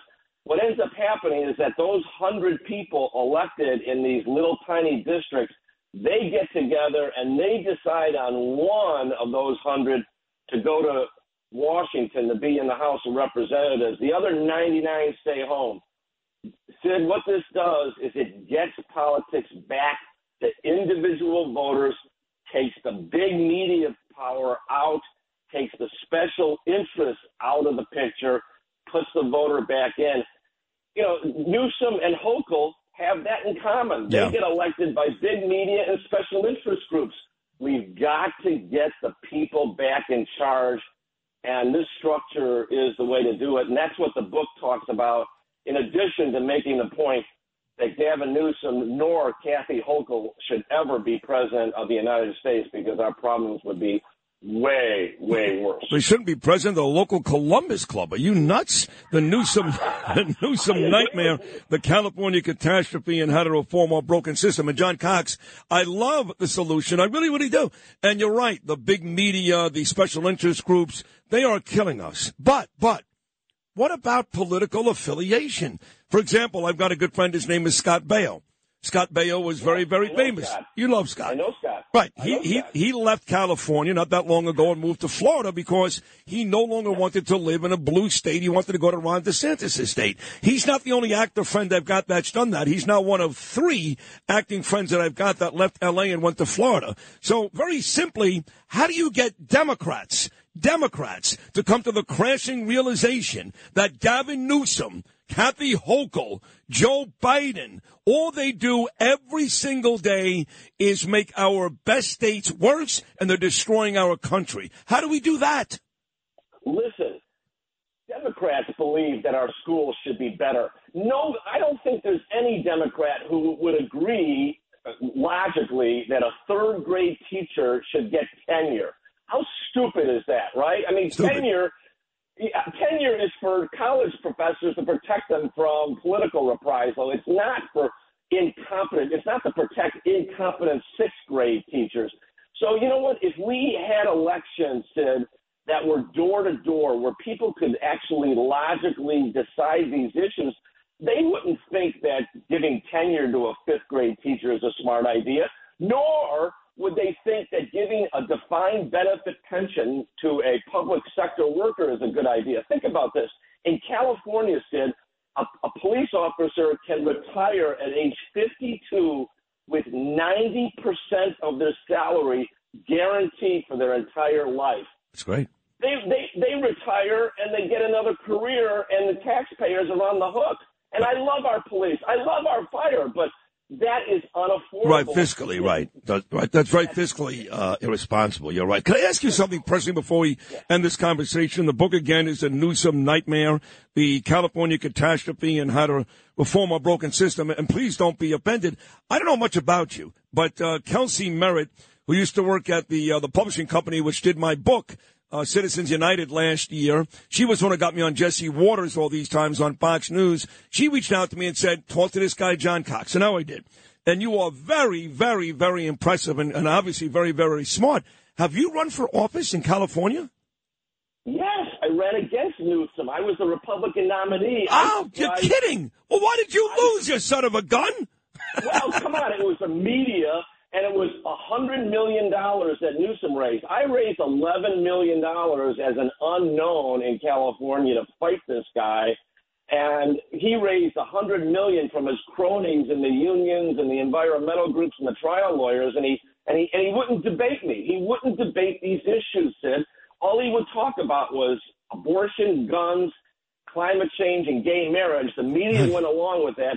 And they ignored all these other problems, the high taxes in California, the spending that's out of control, the overregulation, the homelessness. They ignored the whole thing, and they let them cruise to a victory. And that's Newsom runs for president, the media is going to give him a free ride. We've got to make sure the rest of the country knows how dangerous this guy is. Joe Biden with good looks and actually can talk. That's a disaster. That's well said. Joe Biden with good looks and can actually talk. Well, listen, you're terrific. You really are. And I wish you won, but write books and come on my radio show and do TV shows. And what you're doing is a very, very big help. This was a great job, John Cox. Thank you so much. Thank you, Sid. Thanks for having me on. And let's get this message out. And go to Amazon, the Newsom Nightmare, and go to hearthepeople.org. We've got to get a solution to this problem. Hearthepeople.org and go to Amazon, the Newsom Nightmare, the California Catastrophe, and how to reform our broken system. My new friend, John Cox. Thank you, John. That'll wrap it up for today, right, Louis? We're done. Great job, as always, by the genius Lou Ruffino. There is no better board op / producer / sidekick in the world.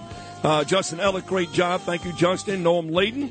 God willing, as my buddy Gene will say, we'll all be back for a 6 a.m. Friday show. We're down to 6 shows now before we take off till 2024. You can catch me later on tonight at the Jewelry Exchange in Woodbridge. Me, Ernie Anastas, and Frankie Morano. Woodbridge, New Jersey. That be the place tonight, folks. Hope to see you there. Till tomorrow. Peace.